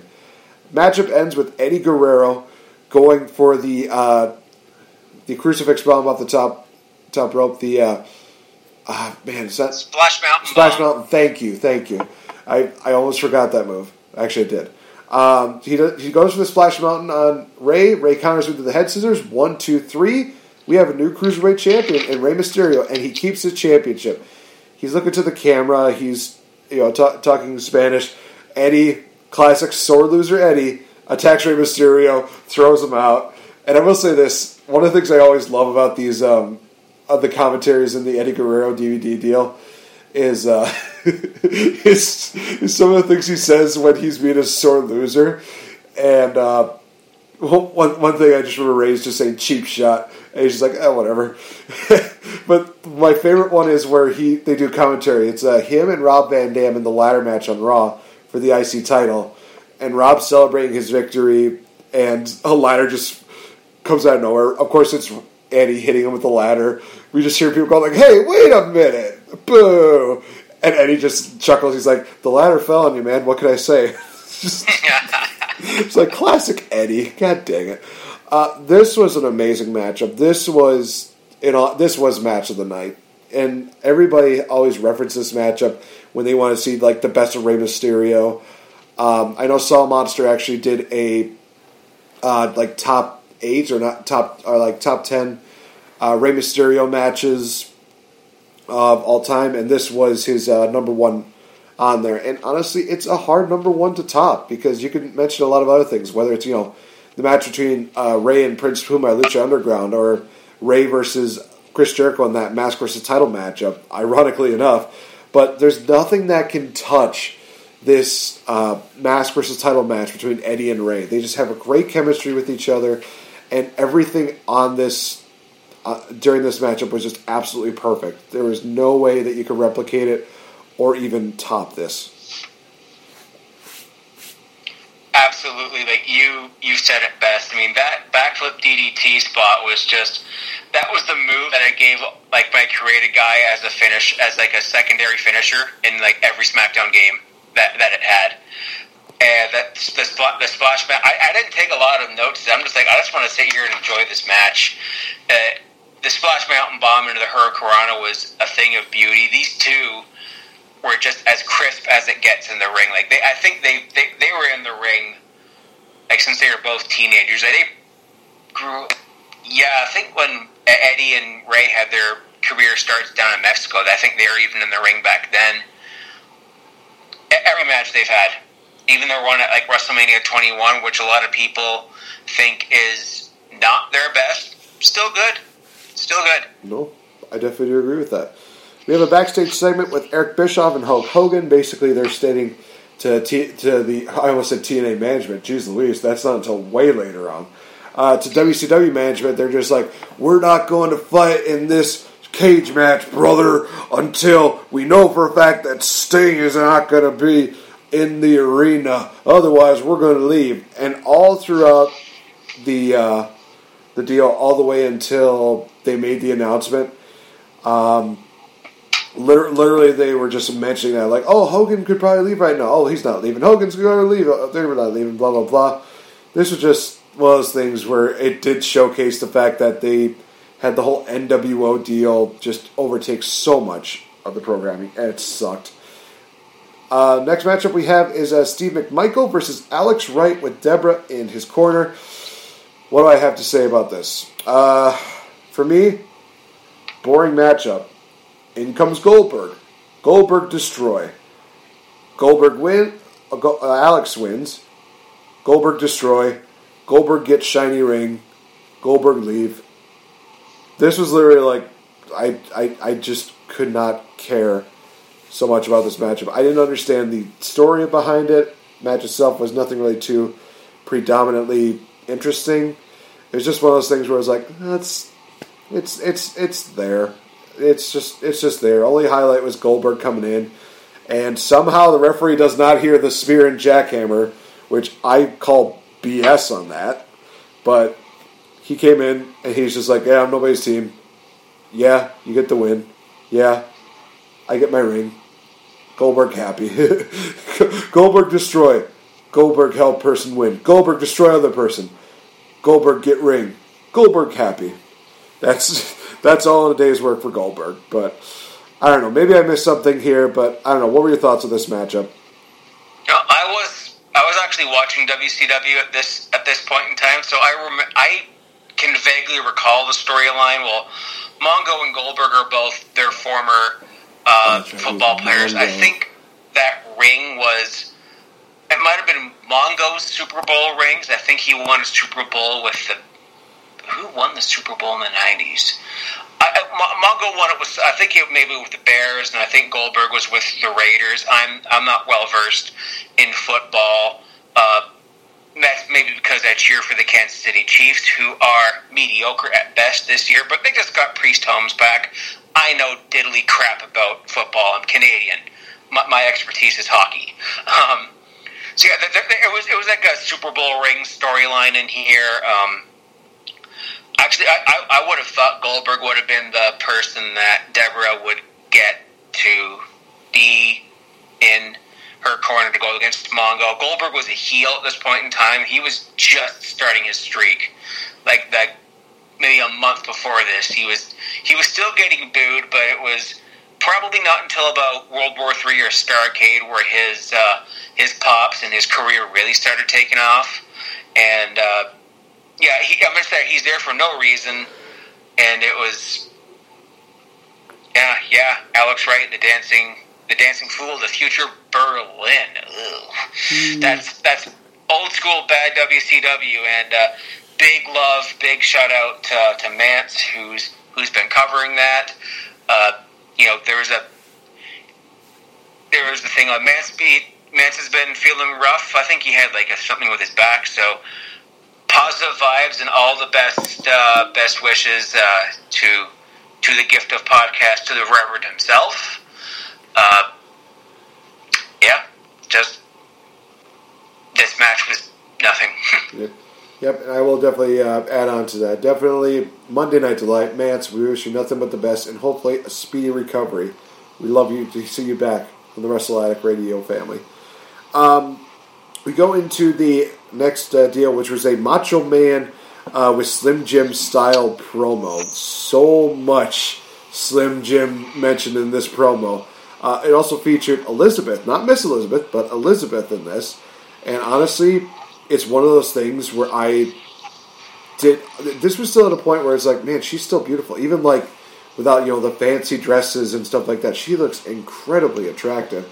But I was not too sure how she was going to be when it came to being a heel.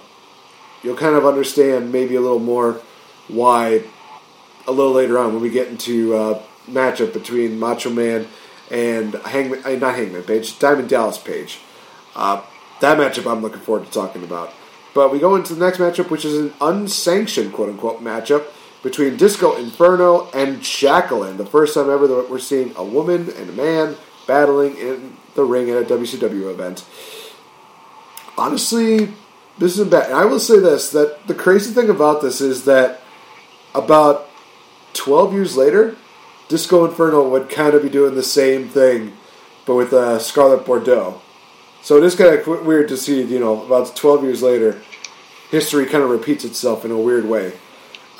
This matchup featured a lot of Disco running around the ring and just not even attempting to fight her. It was kind of one of those things where they were just basically heavily hitting about the whole deal. It's like, well, you can't really hit a woman. You can't really punch her and stuff like that. So it's kind of those things like, okay, WCW's at least being kind of smart about this. We get like what looks like a Jacqueline nip slip, which I think was why probably so many people were going like, hey! And I just see her kind of fixing her her ring attire. Definitely, Jacqueline was proving that women aren't fragile. I can definitely tell you right now that she was definitely one of the toughest women that I've seen in this entirety of the entire deal. I will say this, that even though it kind of went on a little too long, the more it progressed, I feel like the better it got. Because finally then Jacqueline was able to get like some punches, some slaps and stuff on Disco. Disco doesn't even lay much of a punch. He tries basically to get a pinfall on Jacqueline early after I think it was a missed, it was like some kind of missed move. But he's thinking, oh please no, tell me those three. I don't want this matchup to keep going. A beautiful float over DDT by Jacqueline. That was great. Disco Inferno would get rolled up eventually by Jacqueline for the victory. Jacqueline wins the matchup. Like I said, it's not a bad matchup. I think it gets a slow start, but then it kind of picks up near the end. And honestly, not bad. Not bad at all. I kind of enjoyed this matchup. It was kind of like a guilty pleasure where it was like, it is kind of bad, but at least it had some highlights. At least it was good. I was just scrolling through. Cain Velasquez just got mega squashed. I just wanted to bring it up just for the shits. Twitter is having a meltdown right now. Of course, yeah. Thank God. Jackie, or AKA Miss Texas. If you go back and look up some of her. It had to be early NWA or even her USWA stuff. She's been wrestling men since the 80s and kicking all of their ass.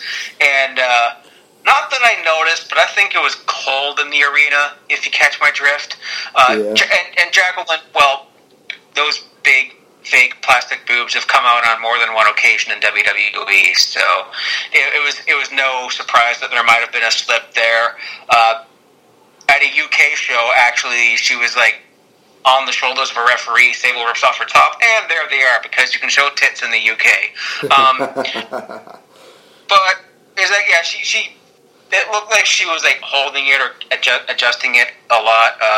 If this was OSW, they'd be doing like Jock's Watch. Like they did a bit with Ronda Rousey, like how many times she'd pull up her pants or adjust herself during a match, and it got to like 17, I think. Or Becky Lynch was doing the same thing. It's a running joke. Watch OSW, folks. Yeah, a whole bunch of mind games. Disco Inferno is trying to avoid Jackie and just being well. This is 1997. I mean, you're being a coward. It's like, oh, you don't want to get beat up by a girl, do you?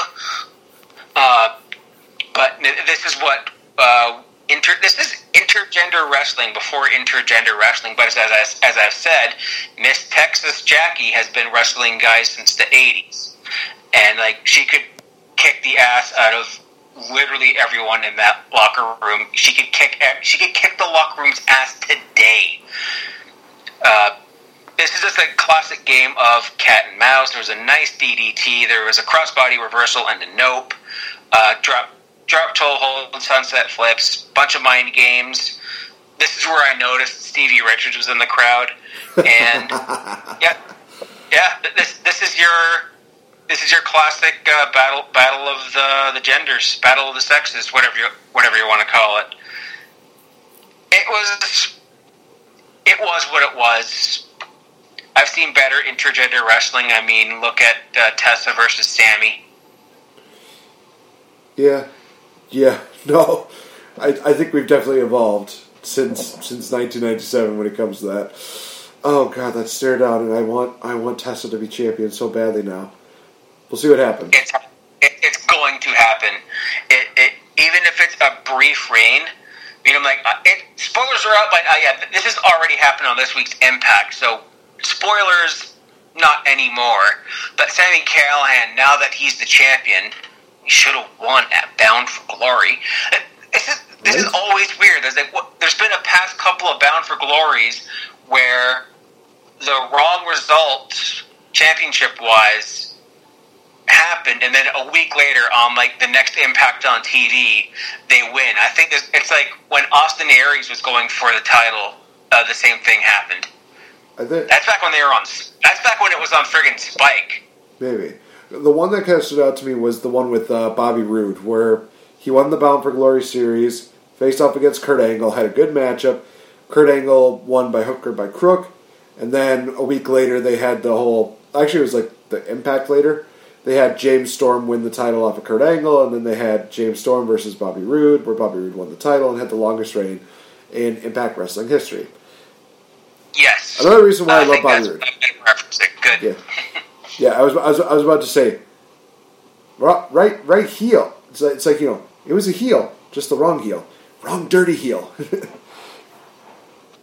Yeah, you got my reference. For those of you that don't know what I'm talking about, Austin Aries and Bobby Roode were heels, and they were known as the Dirty Heels as a tag team. It was kind of cool. Anyway, let's get into a matchup that is a bit about the heels.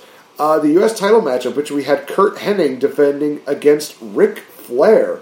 So this is a matchup I kind of enjoyed because there was so much history between these two guys. If you remember earlier on, I think it was even earlier on in the 90s, where Curt Hennig and Ric Flair, they were kind of an item together. Hennig was the manager of Ric Flair. He was there when he won the WWE title. And also we got the deal where Curt Hennig ended Ric Flair's quote-unquote WWF career on Raw, where he pinned him in a loser leaves WWF matchup. So this was kind of an interesting ordeal. Having all that history, I'm thinking, okay, now they're kind of transitioning it into WCW. How could they possibly do that? First thing I see, Curt Hennig coming out with the Ric Flair robe, but the sleeves completely cut off. To where I'm like, oh shit, this is going to get good. And was I right? As soon as we got into the Challenger deal, music hits, here comes Flair, he bolts in, and I just have right here, Flair looking to kill Curt Hennig.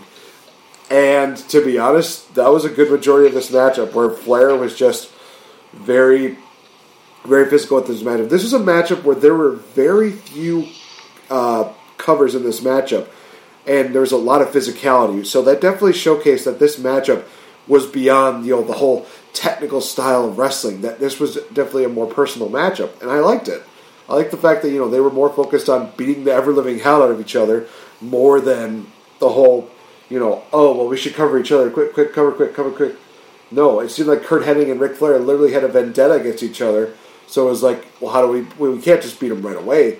We have to, make these guys suffer. So, worked out really nicely. There was a close call with the missed chair spot to hit. Oh, that's right. Curt Hennig was going to go for a chair where I think he had Ric Flair's head. I think it might have been Flair. Yeah, I think it was Flair that did this. Flair was going to hit Curt Hennig with the steel chair. He had him wedged with his head with the ring post. Ric Flair misses. Thank God for that. Curt Hennig with a very nice catapult deal. Oh my gosh, this was great. Really good matchup.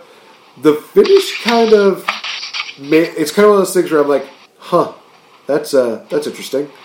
So basically, Curt Hennig gets put into like this tree of woe. Then Ric Flair takes the WCW United States Championship, puts it on Curt Hennig's face, and then he just stomps on the belt with his face right behind it. And the match is ended. It's a DQ finish. So it's kind of one of those things where it's like, you know, I would have been this matchup. I think I would have been okay with a DQ finish if it wasn't just such a lame DQ finish. I just felt like that, you know, whole belt to the face deal. Unless he was going to get, you know, have the title belt and just whap him upside the head, that's one thing. But just have him be like, oh, hey, look, here's your championship. I'm going to put it across your face and then stomp your face into it. Okay, now that I say that, I think that was actually better. Because now it is kind of one of those things where it's like, thinking it out loud, it actually does make him sound more cool. So, honestly, I thought this was a really good matchup. I think it's definitely one of those matches where it's like, okay, WCW is starting to really hook me back in. I kind of like it. So, what were your thoughts on this match? Before we do, I was just scrolling Twitter and I came across Wrestle Features breaking. I don't know if this is legit or not, but Survivor Series will feature Raw versus SmackDown versus NXT. Whoa.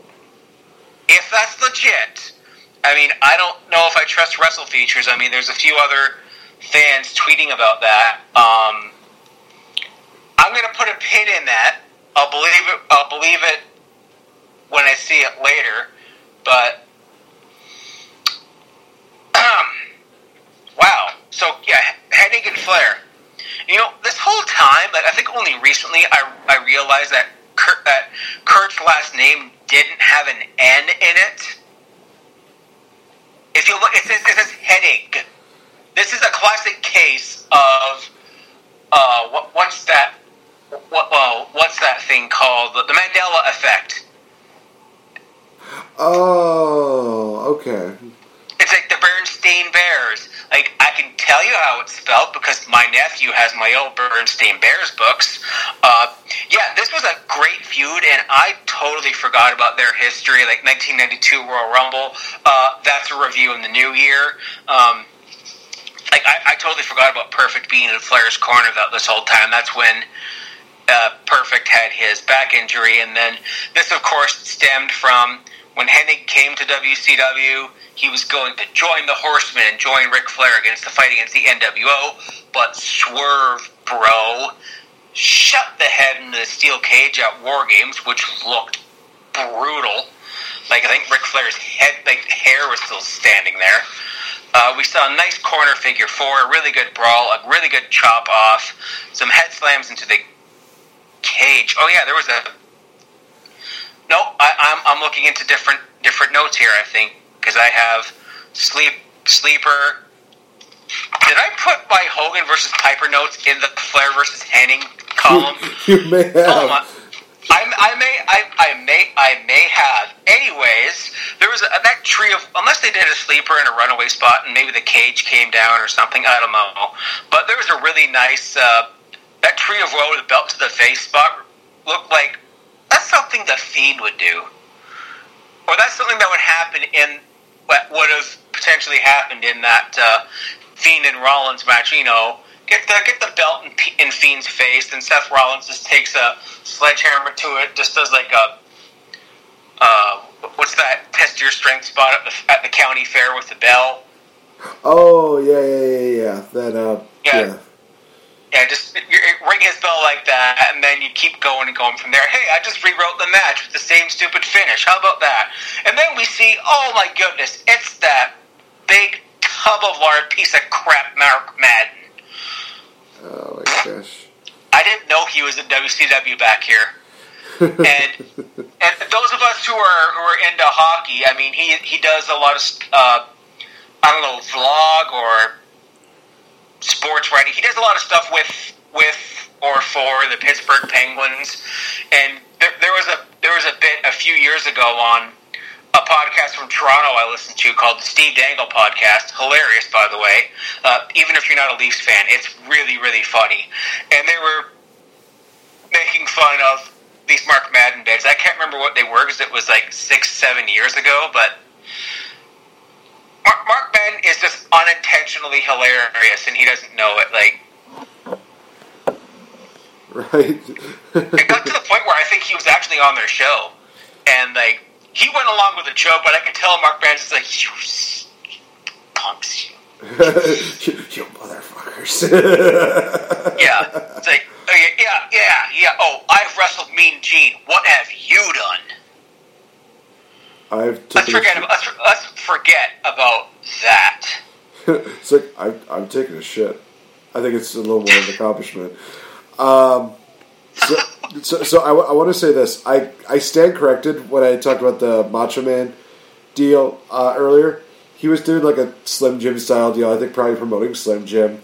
But during this one, this is the interview where he talks about DDP, and this is where we saw Elizabeth. But I put down so much nothing. Like literally, he talked a lot, but nothing was really said. I don't know. This was weird for me. We had J.J. Dillon come out announcing the main event was still going on, and when it came to the Sting, it's like, Hogan, that's your problem, man. That's whatever. That's whatever. And Bischoff is just coming out. It's like, no, this is it. Travesty, we're going to leave, and J.J. Dillon pulls out the contract that they signed and said, hey, this is going to happen, whether you like it or not. We have Eric Bischoff, pissing and moaning, as only Eric Bischoff can do. Let's just hope that wasn't his last deal when he was fired from the company just a few months ago. It feels like a few months ago, but I think it was only last month. Either way. It was like last week. Yeah, it feels like it. Yeah, it feels like... How is it the end of October? 2019's almost over. Like, it's crazy. Crazy, man. Like, it's crazy. Like, let's see. Yeah, in like 2-3 weeks, my nephew's turning 5. Where did this go? We're going to 2020 for... Oh, man. I'll tell you this right now.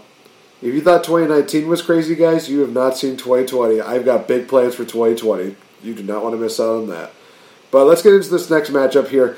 We have Scott Hall with 6 taking on Lex Luger, and the special guest referee for this matchup, Larry Zbyszko, who, I'm going to say this right now, after watching this matchup, Larry Zbyszko is probably my all-time favorite referee.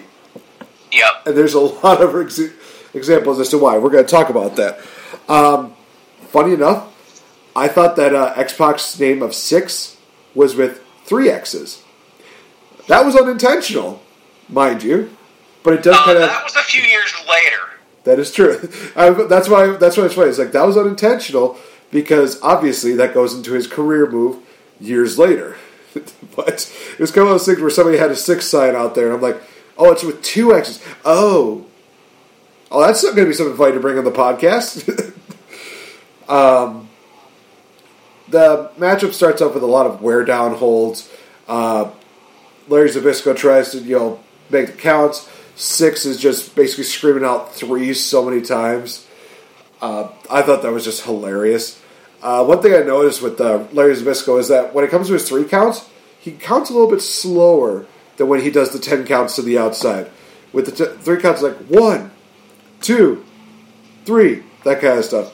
With the 10 counts, it's like 1, 2, 3, 4. It's like faster, and I'm kind of like, I kind of like this. This kind of makes the match go by faster. So yeah, we have these kind of weird wear down maneuvers and shit like that. But then when Luger got his advantage by hitting a couple moves, crowd starts waking up and starts getting really into it. Luger is about to get the advantage, but Eric Bischoff gets involved, and he actually one-ups a deal on Scott Hall, and he also gives a really good shot on Eric Bischoff, which was awesome. Syxx uses the distraction to kick Luger in the back of the head. Razor's Edge. Scott Hall pins Lex Luger. Goes up the rampway, and it's kind of like, okay, well, I guess that's kind of it. Then Larry Zbyszko screaming like, show the replay. I'm like, why does he want to show the replay? They show the replay, and he just says, you know what? Nope. I'm restarting the matchup. It's like, oh my god. A referee who actually restarts the match after seeing a replay? That is awesome. We never see that anymore because referees nowadays are really stupid. we see the match restart. Scott Hall gets in the ring, gets caught into the torture rack for the victory, and then we would see a beatdown on Lex Luger as well as on Larry Zbyszko for doing his job, for being a good person. And I will say this, Eric Bischoff beats down Larry Zbyszko. There comes a point where he's doing like a deal where he's covering Larry Zbyszko. Scott Hall does a mock 3 count. And Tony Schiavone, with one of my favorite lines ever, he says the phrase, "Mama, I want to be a wrestler." To which I was on the ground laughing, thinking, oh my god, Tony Schiavone, the man with the burn. That was awesome. So the match itself was decent. It wasn't really anything really too crazy. Larry Zbyszko was the highlight of this matchup. I absolutely thought that his officiating was just so beautiful. And I think he's my role model when it comes to being a referee now. I really want him to do more referee-style matches. It was just great. Just absolutely great. Do you have anything to add or anything more to put into this? Oh, yeah. Like, I love that Larry just... He takes no crap. He was one of the leaders against the Brigade, like against the NWO. Like on commentary, he's just always giving out about them on commentary. And damn it, OSW, damn it, Jay Hunter, you ruined Lex Luger for me. Listen to Lex's selling in every match he's in. He's like, ow, loud. He's selling loud.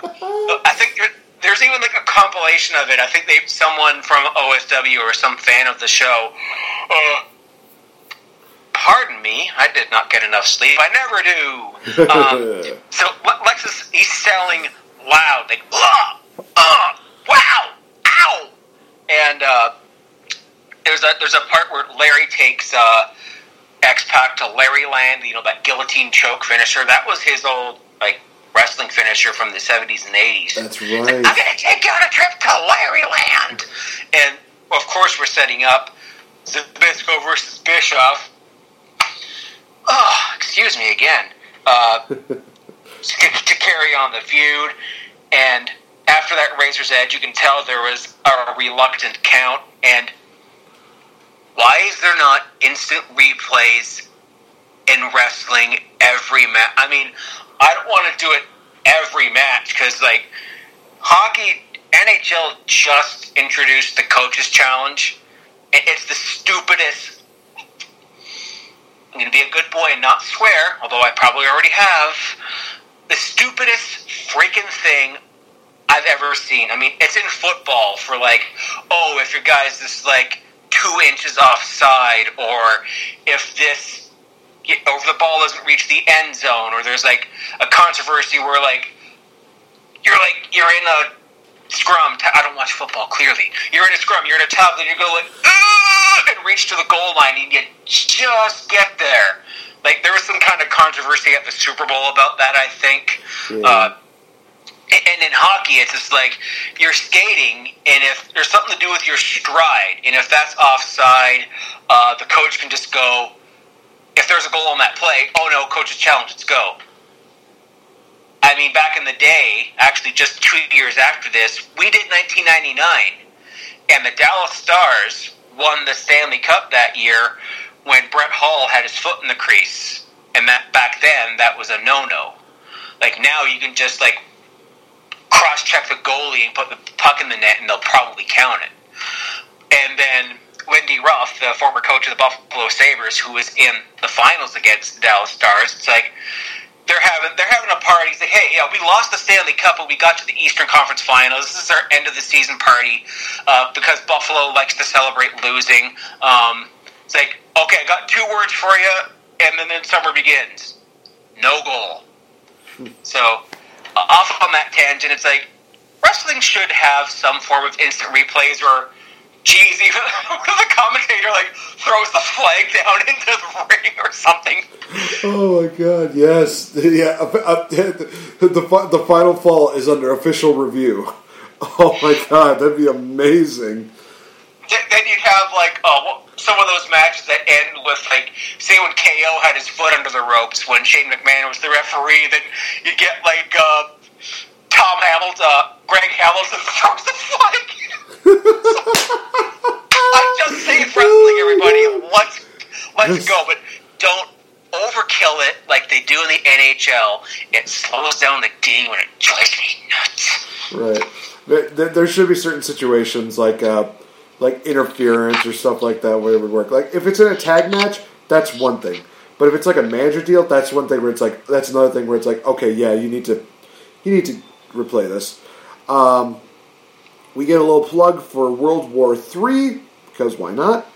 If we get into what is probably my favorite matchup of the night, as much as I love Ray versus Eddie, I kind of really like this matchup. Macho Man versus Diamond Dallas Page in a Las Vegas sudden death match. And, okay, while I say this is my favorite, I do have 2 issues when it comes with this. The first one being how they introduced this matchup. Was that countouts don't count in this. No DQs, no pinfalls, no stuff like that. You can only win by having your opponent not withstand the count of 10. Do you see the problem I have here? Do you see the problem I have? Okay, so you can't win by count. It's the Fiend versus Seth Rollins. This is what this is. It's like, so you can't lose by count out, but as long as the person doesn't stand for a 10 count, you win. Last man standing. It's a last man standing match. It is that, but WCW, we're the innovators of stuff that we know could probably be better. I'm sure.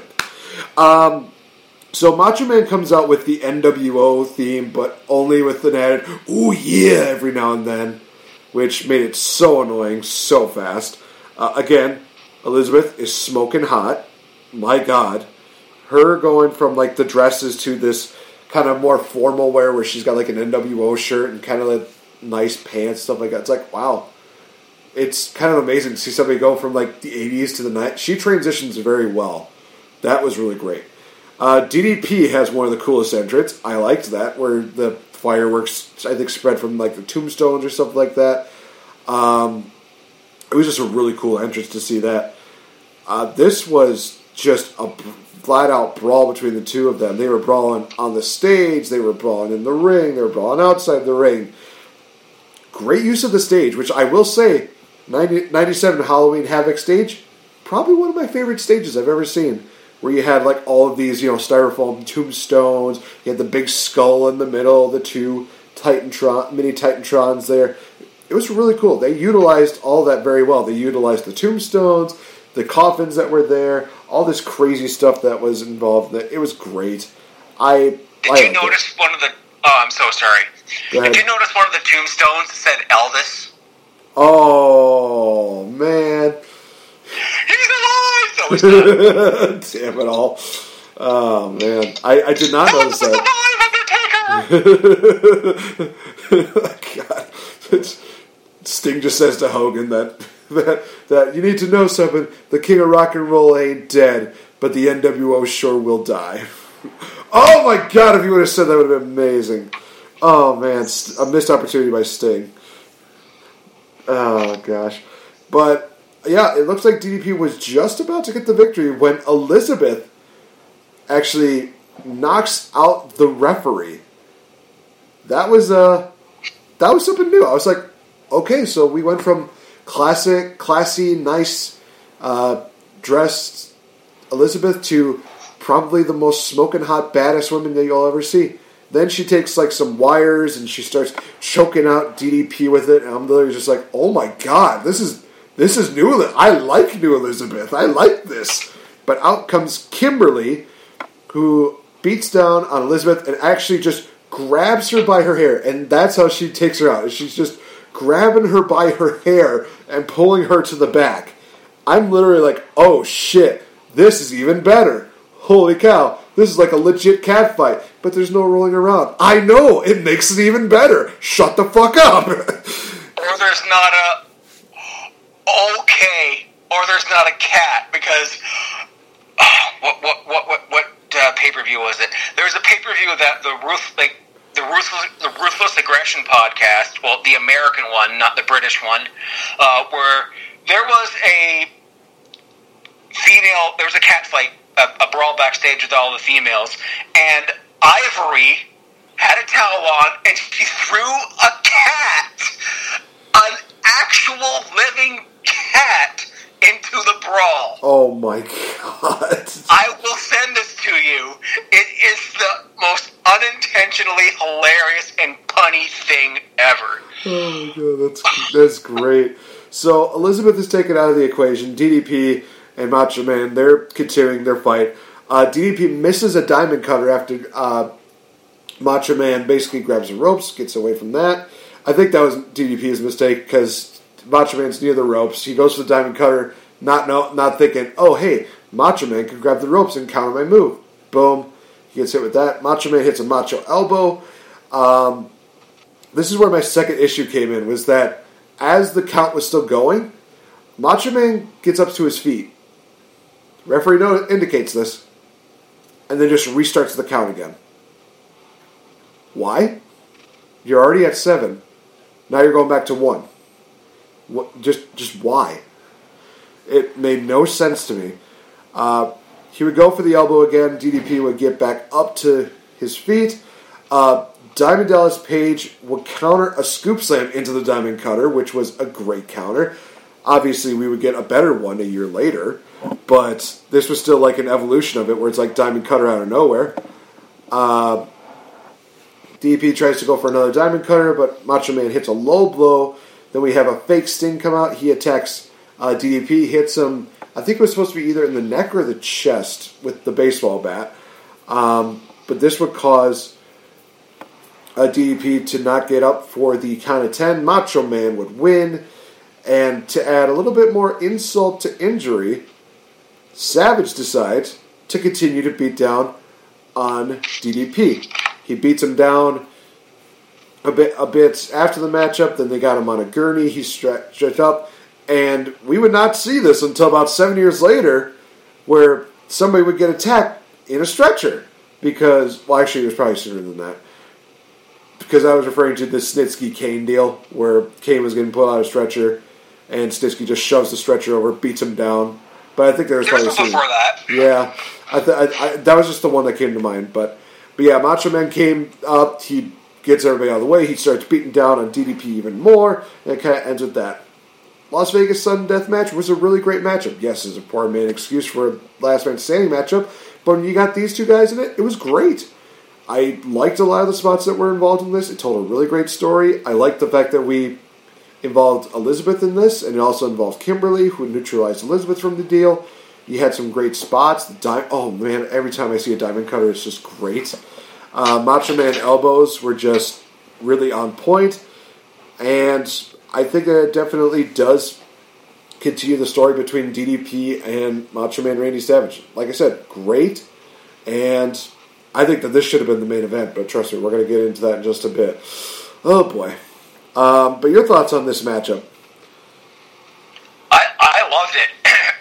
I like the whole, they were in a graveyard, and I thought, oh, they're foreshadowing Undertaker versus DDP. Well done. We saw, once I saw Savage with the camera, I'm just like, I'm Randy Savage, the jackass. Ooh, yeah. There was a really nice spot with, looked like DDP hit Styles Clash, but they call it the pancake. You know, the cover was. Yeah. I always liked that there's a page tells stories about Macho, and it's like, hey, Macho really helped put him over in his career. Like, they had another match, I think. I want to say Spring Stampede, Super Brawl. They had another street fight where DDP finally got the win on Macho, because this was a storyline that was going on for a while, and they had, they had more going forward. Fake Sting, well, one of the fake Stings. We would probably see a few more later on. They come out, and then I remember WCW head of security Doug Dillinger. Oh, jeez. Just, I liked it. He was unlockable in WCW WCW Mayhem and Backstage Assault. I'm like, why would I wrestle as Doug Dillinger? And I was actually just looking him up. I'm like, what happened to that guy? Because we saw... I was reviewing Unforgiven 99, and there was... Remember that big, beefy security guard for WWE, Jim Dotson? Oh, yeah. The guy that wore the... Yeah, the leather cap. Well, he passed away a few years ago, and I'm like, what about Doug Dillinger? Oh, he's just quiet, retired, married life, so good for him. This was a whole fun. Liz and Kimberly with a whole lot of fun to him, baby. DDP got up at 9. There was the ref bump, and then finally, there's the diamond cutter, but there's no ref bump. So, of course, he'd get the interference spot, and that was fun. You got to check out the rest of their matches, because they were top tier. Oh, definitely. Well, we go into the main event, ladies and gentlemen, which is for the... No, it's not. Oh, that's right. It's just a cage match. So it's a cage match between Roddy Piper and Hollywood Hulk Hogan. Michael Buffer as the ring announcer. Can never go wrong with that. I did question why the world title was not on the line, because... NWO, that's why. It's really weird, because with Piper, he was the WCW World Champion. And that could have made this matchup and even elevate the title a bit. But he instead, wasn't the champion.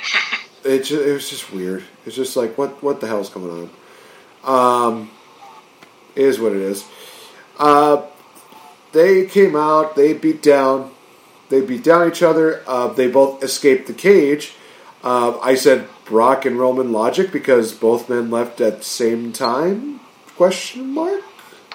Oh, no. Because they both left the cage at the same time, I guess. So that's why nobody was declared a winner during that deal. So it's like, okay, whatever. We see Hogan and Piper fighting in the cage. We see a fake Sting appear. Then we see another Sting appear. We see more Stings just appearing all around the arena for reasons.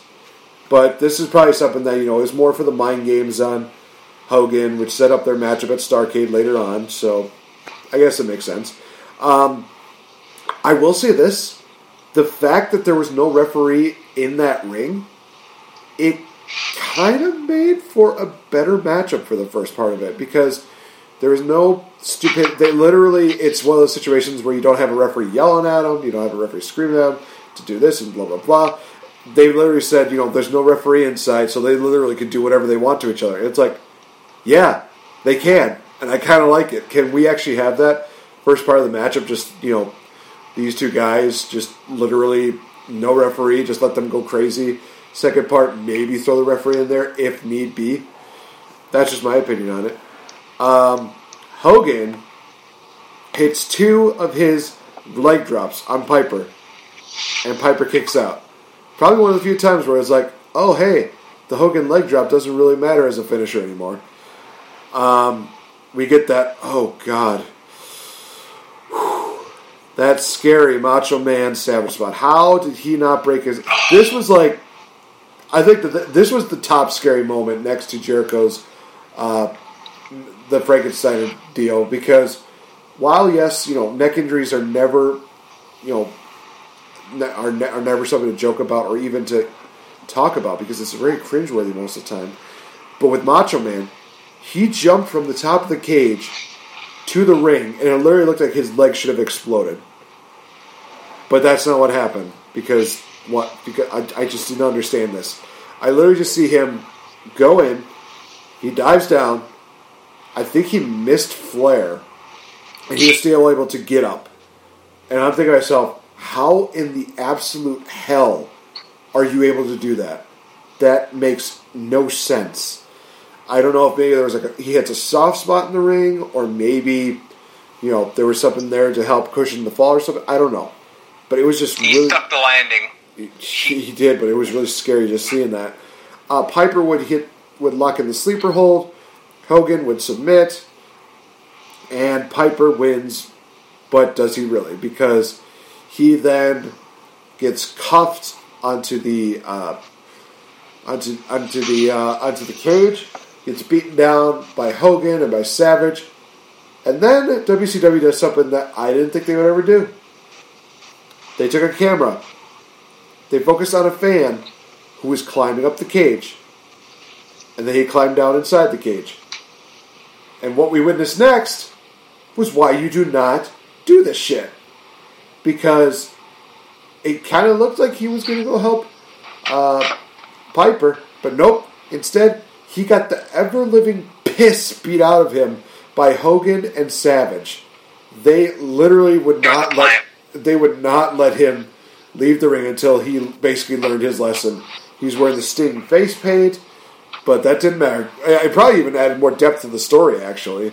Where it's like, hey, Sting guys, they could be everywhere, so we're going to beat this guy up. And literally, again, we just see him getting beaten down,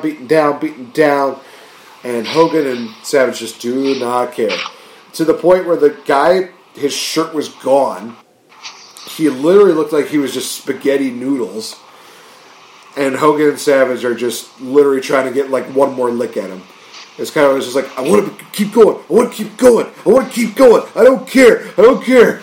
Just try to kill this guy. I mean, I get it. You want him to learn his lesson, but don't kill him. At least give him a reason to go. At least give him time to go back and warn everybody else. And then you can kill him. That's just me. Match itself, like I said, sudden death match should have been the main event. I think that this title, the title would have been more prestigious had it been on the line. But that's just me. It's neither here or there. It was there. It was what it was. I mean, Piper and Hogan were not exactly spring chickens, so you kind of have to work with what you got. And that's kind of really all I could say about this matchup. I don't know, did you enjoy this match a bit more, or were you kind of on the same boat as me? I liked it. It's because I'm a big Piper fan. Long live the Hot. This was a rematch from Starrcade 1986. Piper bit Hogan, what I thought was funny.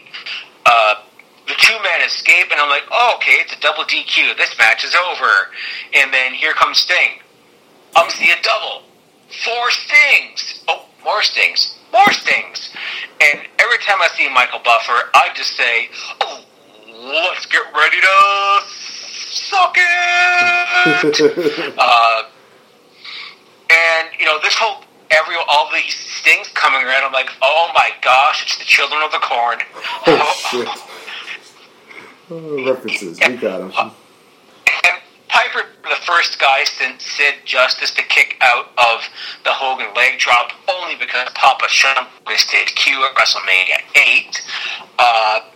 And Savage, double axe handle off of this cage, just flying into view.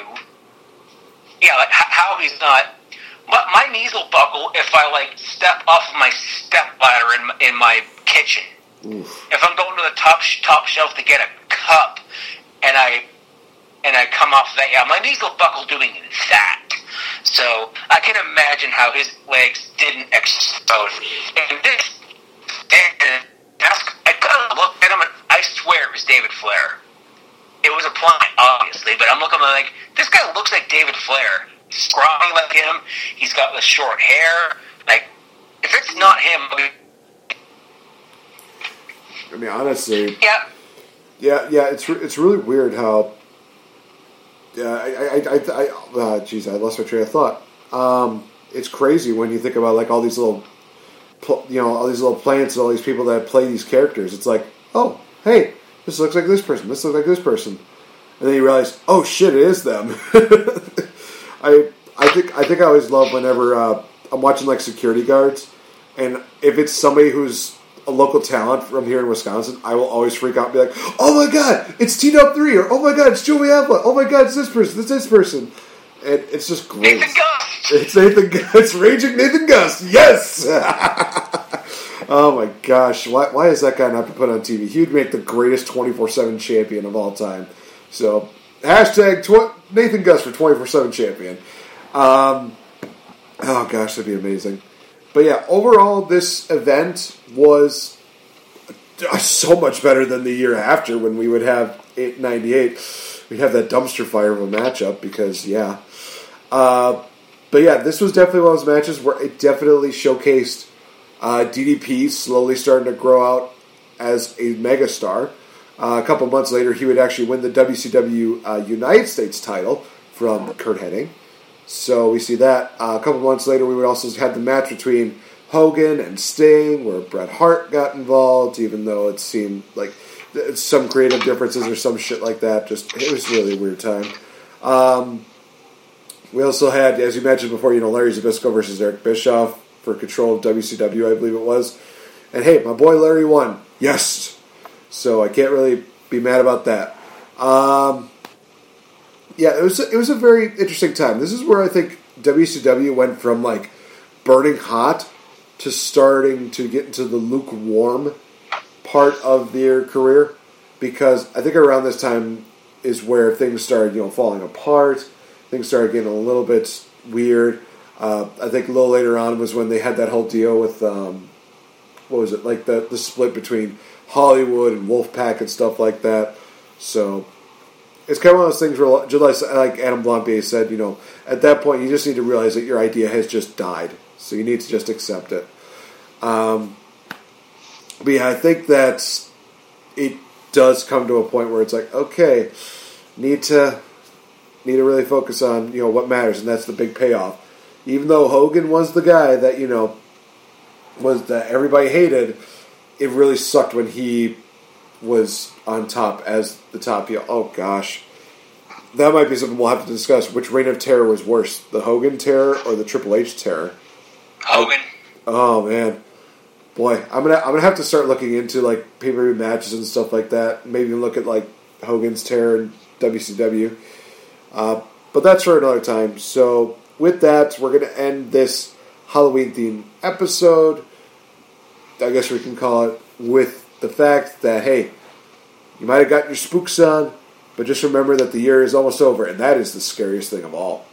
So you can always follow us on Twitter at the legendary JF at RealFNGame, or also on Addict_Wrestle, where you can check out all the great people of Gifted Podcast, Kings of the Ring, Fourth Wall WrestleCast, and Nacho Mama Soap Opera Podcast. Check us out on our Patreon to check out all the amazing content that we have. Guys, if you live up here in the Wisconsin area, next weekend we have a Frontline show happening in Stevens Point, where it is going to be an absolutely fantastic show. Special guest stars include Swoggle and Mr. Anderson. And it's going to be an absolutely fun show. Proudly, we're sponsoring that show. It's going to be great. There's going to be a lot of great moments in there. And I'll tell you this right now, you are definitely not going to want to miss while the Game Changer podcast is going to be a part of this show. Also, like we said, the end of the year is going to have our year-end Gamey Awards, where we will definitely be talking about the highs and the lows of the entire year as far as wrestling goes. We will also be listening into the Wrestle Hub Awards, which will be taking place on December 8th. Definitely check that out, you guys. And we're looking forward to seeing what the Master of Ceremonies, our host, our good friend, Mr. Ant, has in store for us in the following weeks to the build-up to this.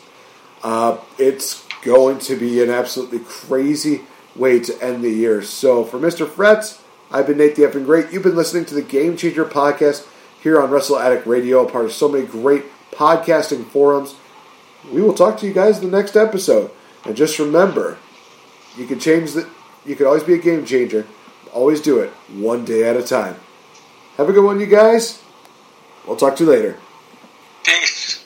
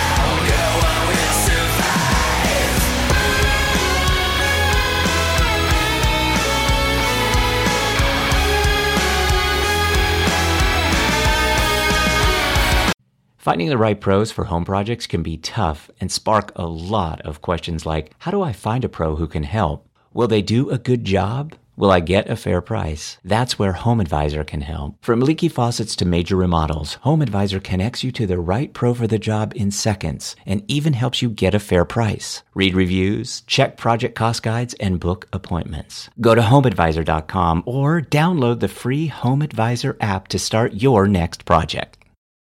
Hey, I'm Robbie. And I'm Brett. And I'm Dave, baby. And we work with the great people at the Buffalo Bayou Partnership to protect and maintain the waterways in our community. That's right, we do. At American Family Insurance, we know that with the right support and the right team, any dream is possible. Like our dream to have cleaner waterways in our hometown. Every dream deserves a champion. Find your dream champion at amfam.com. American Family Insurance. American Family Mutual Insurance Company, SI, and its operating company, 6000 American Parkway, Madison, Wisconsin.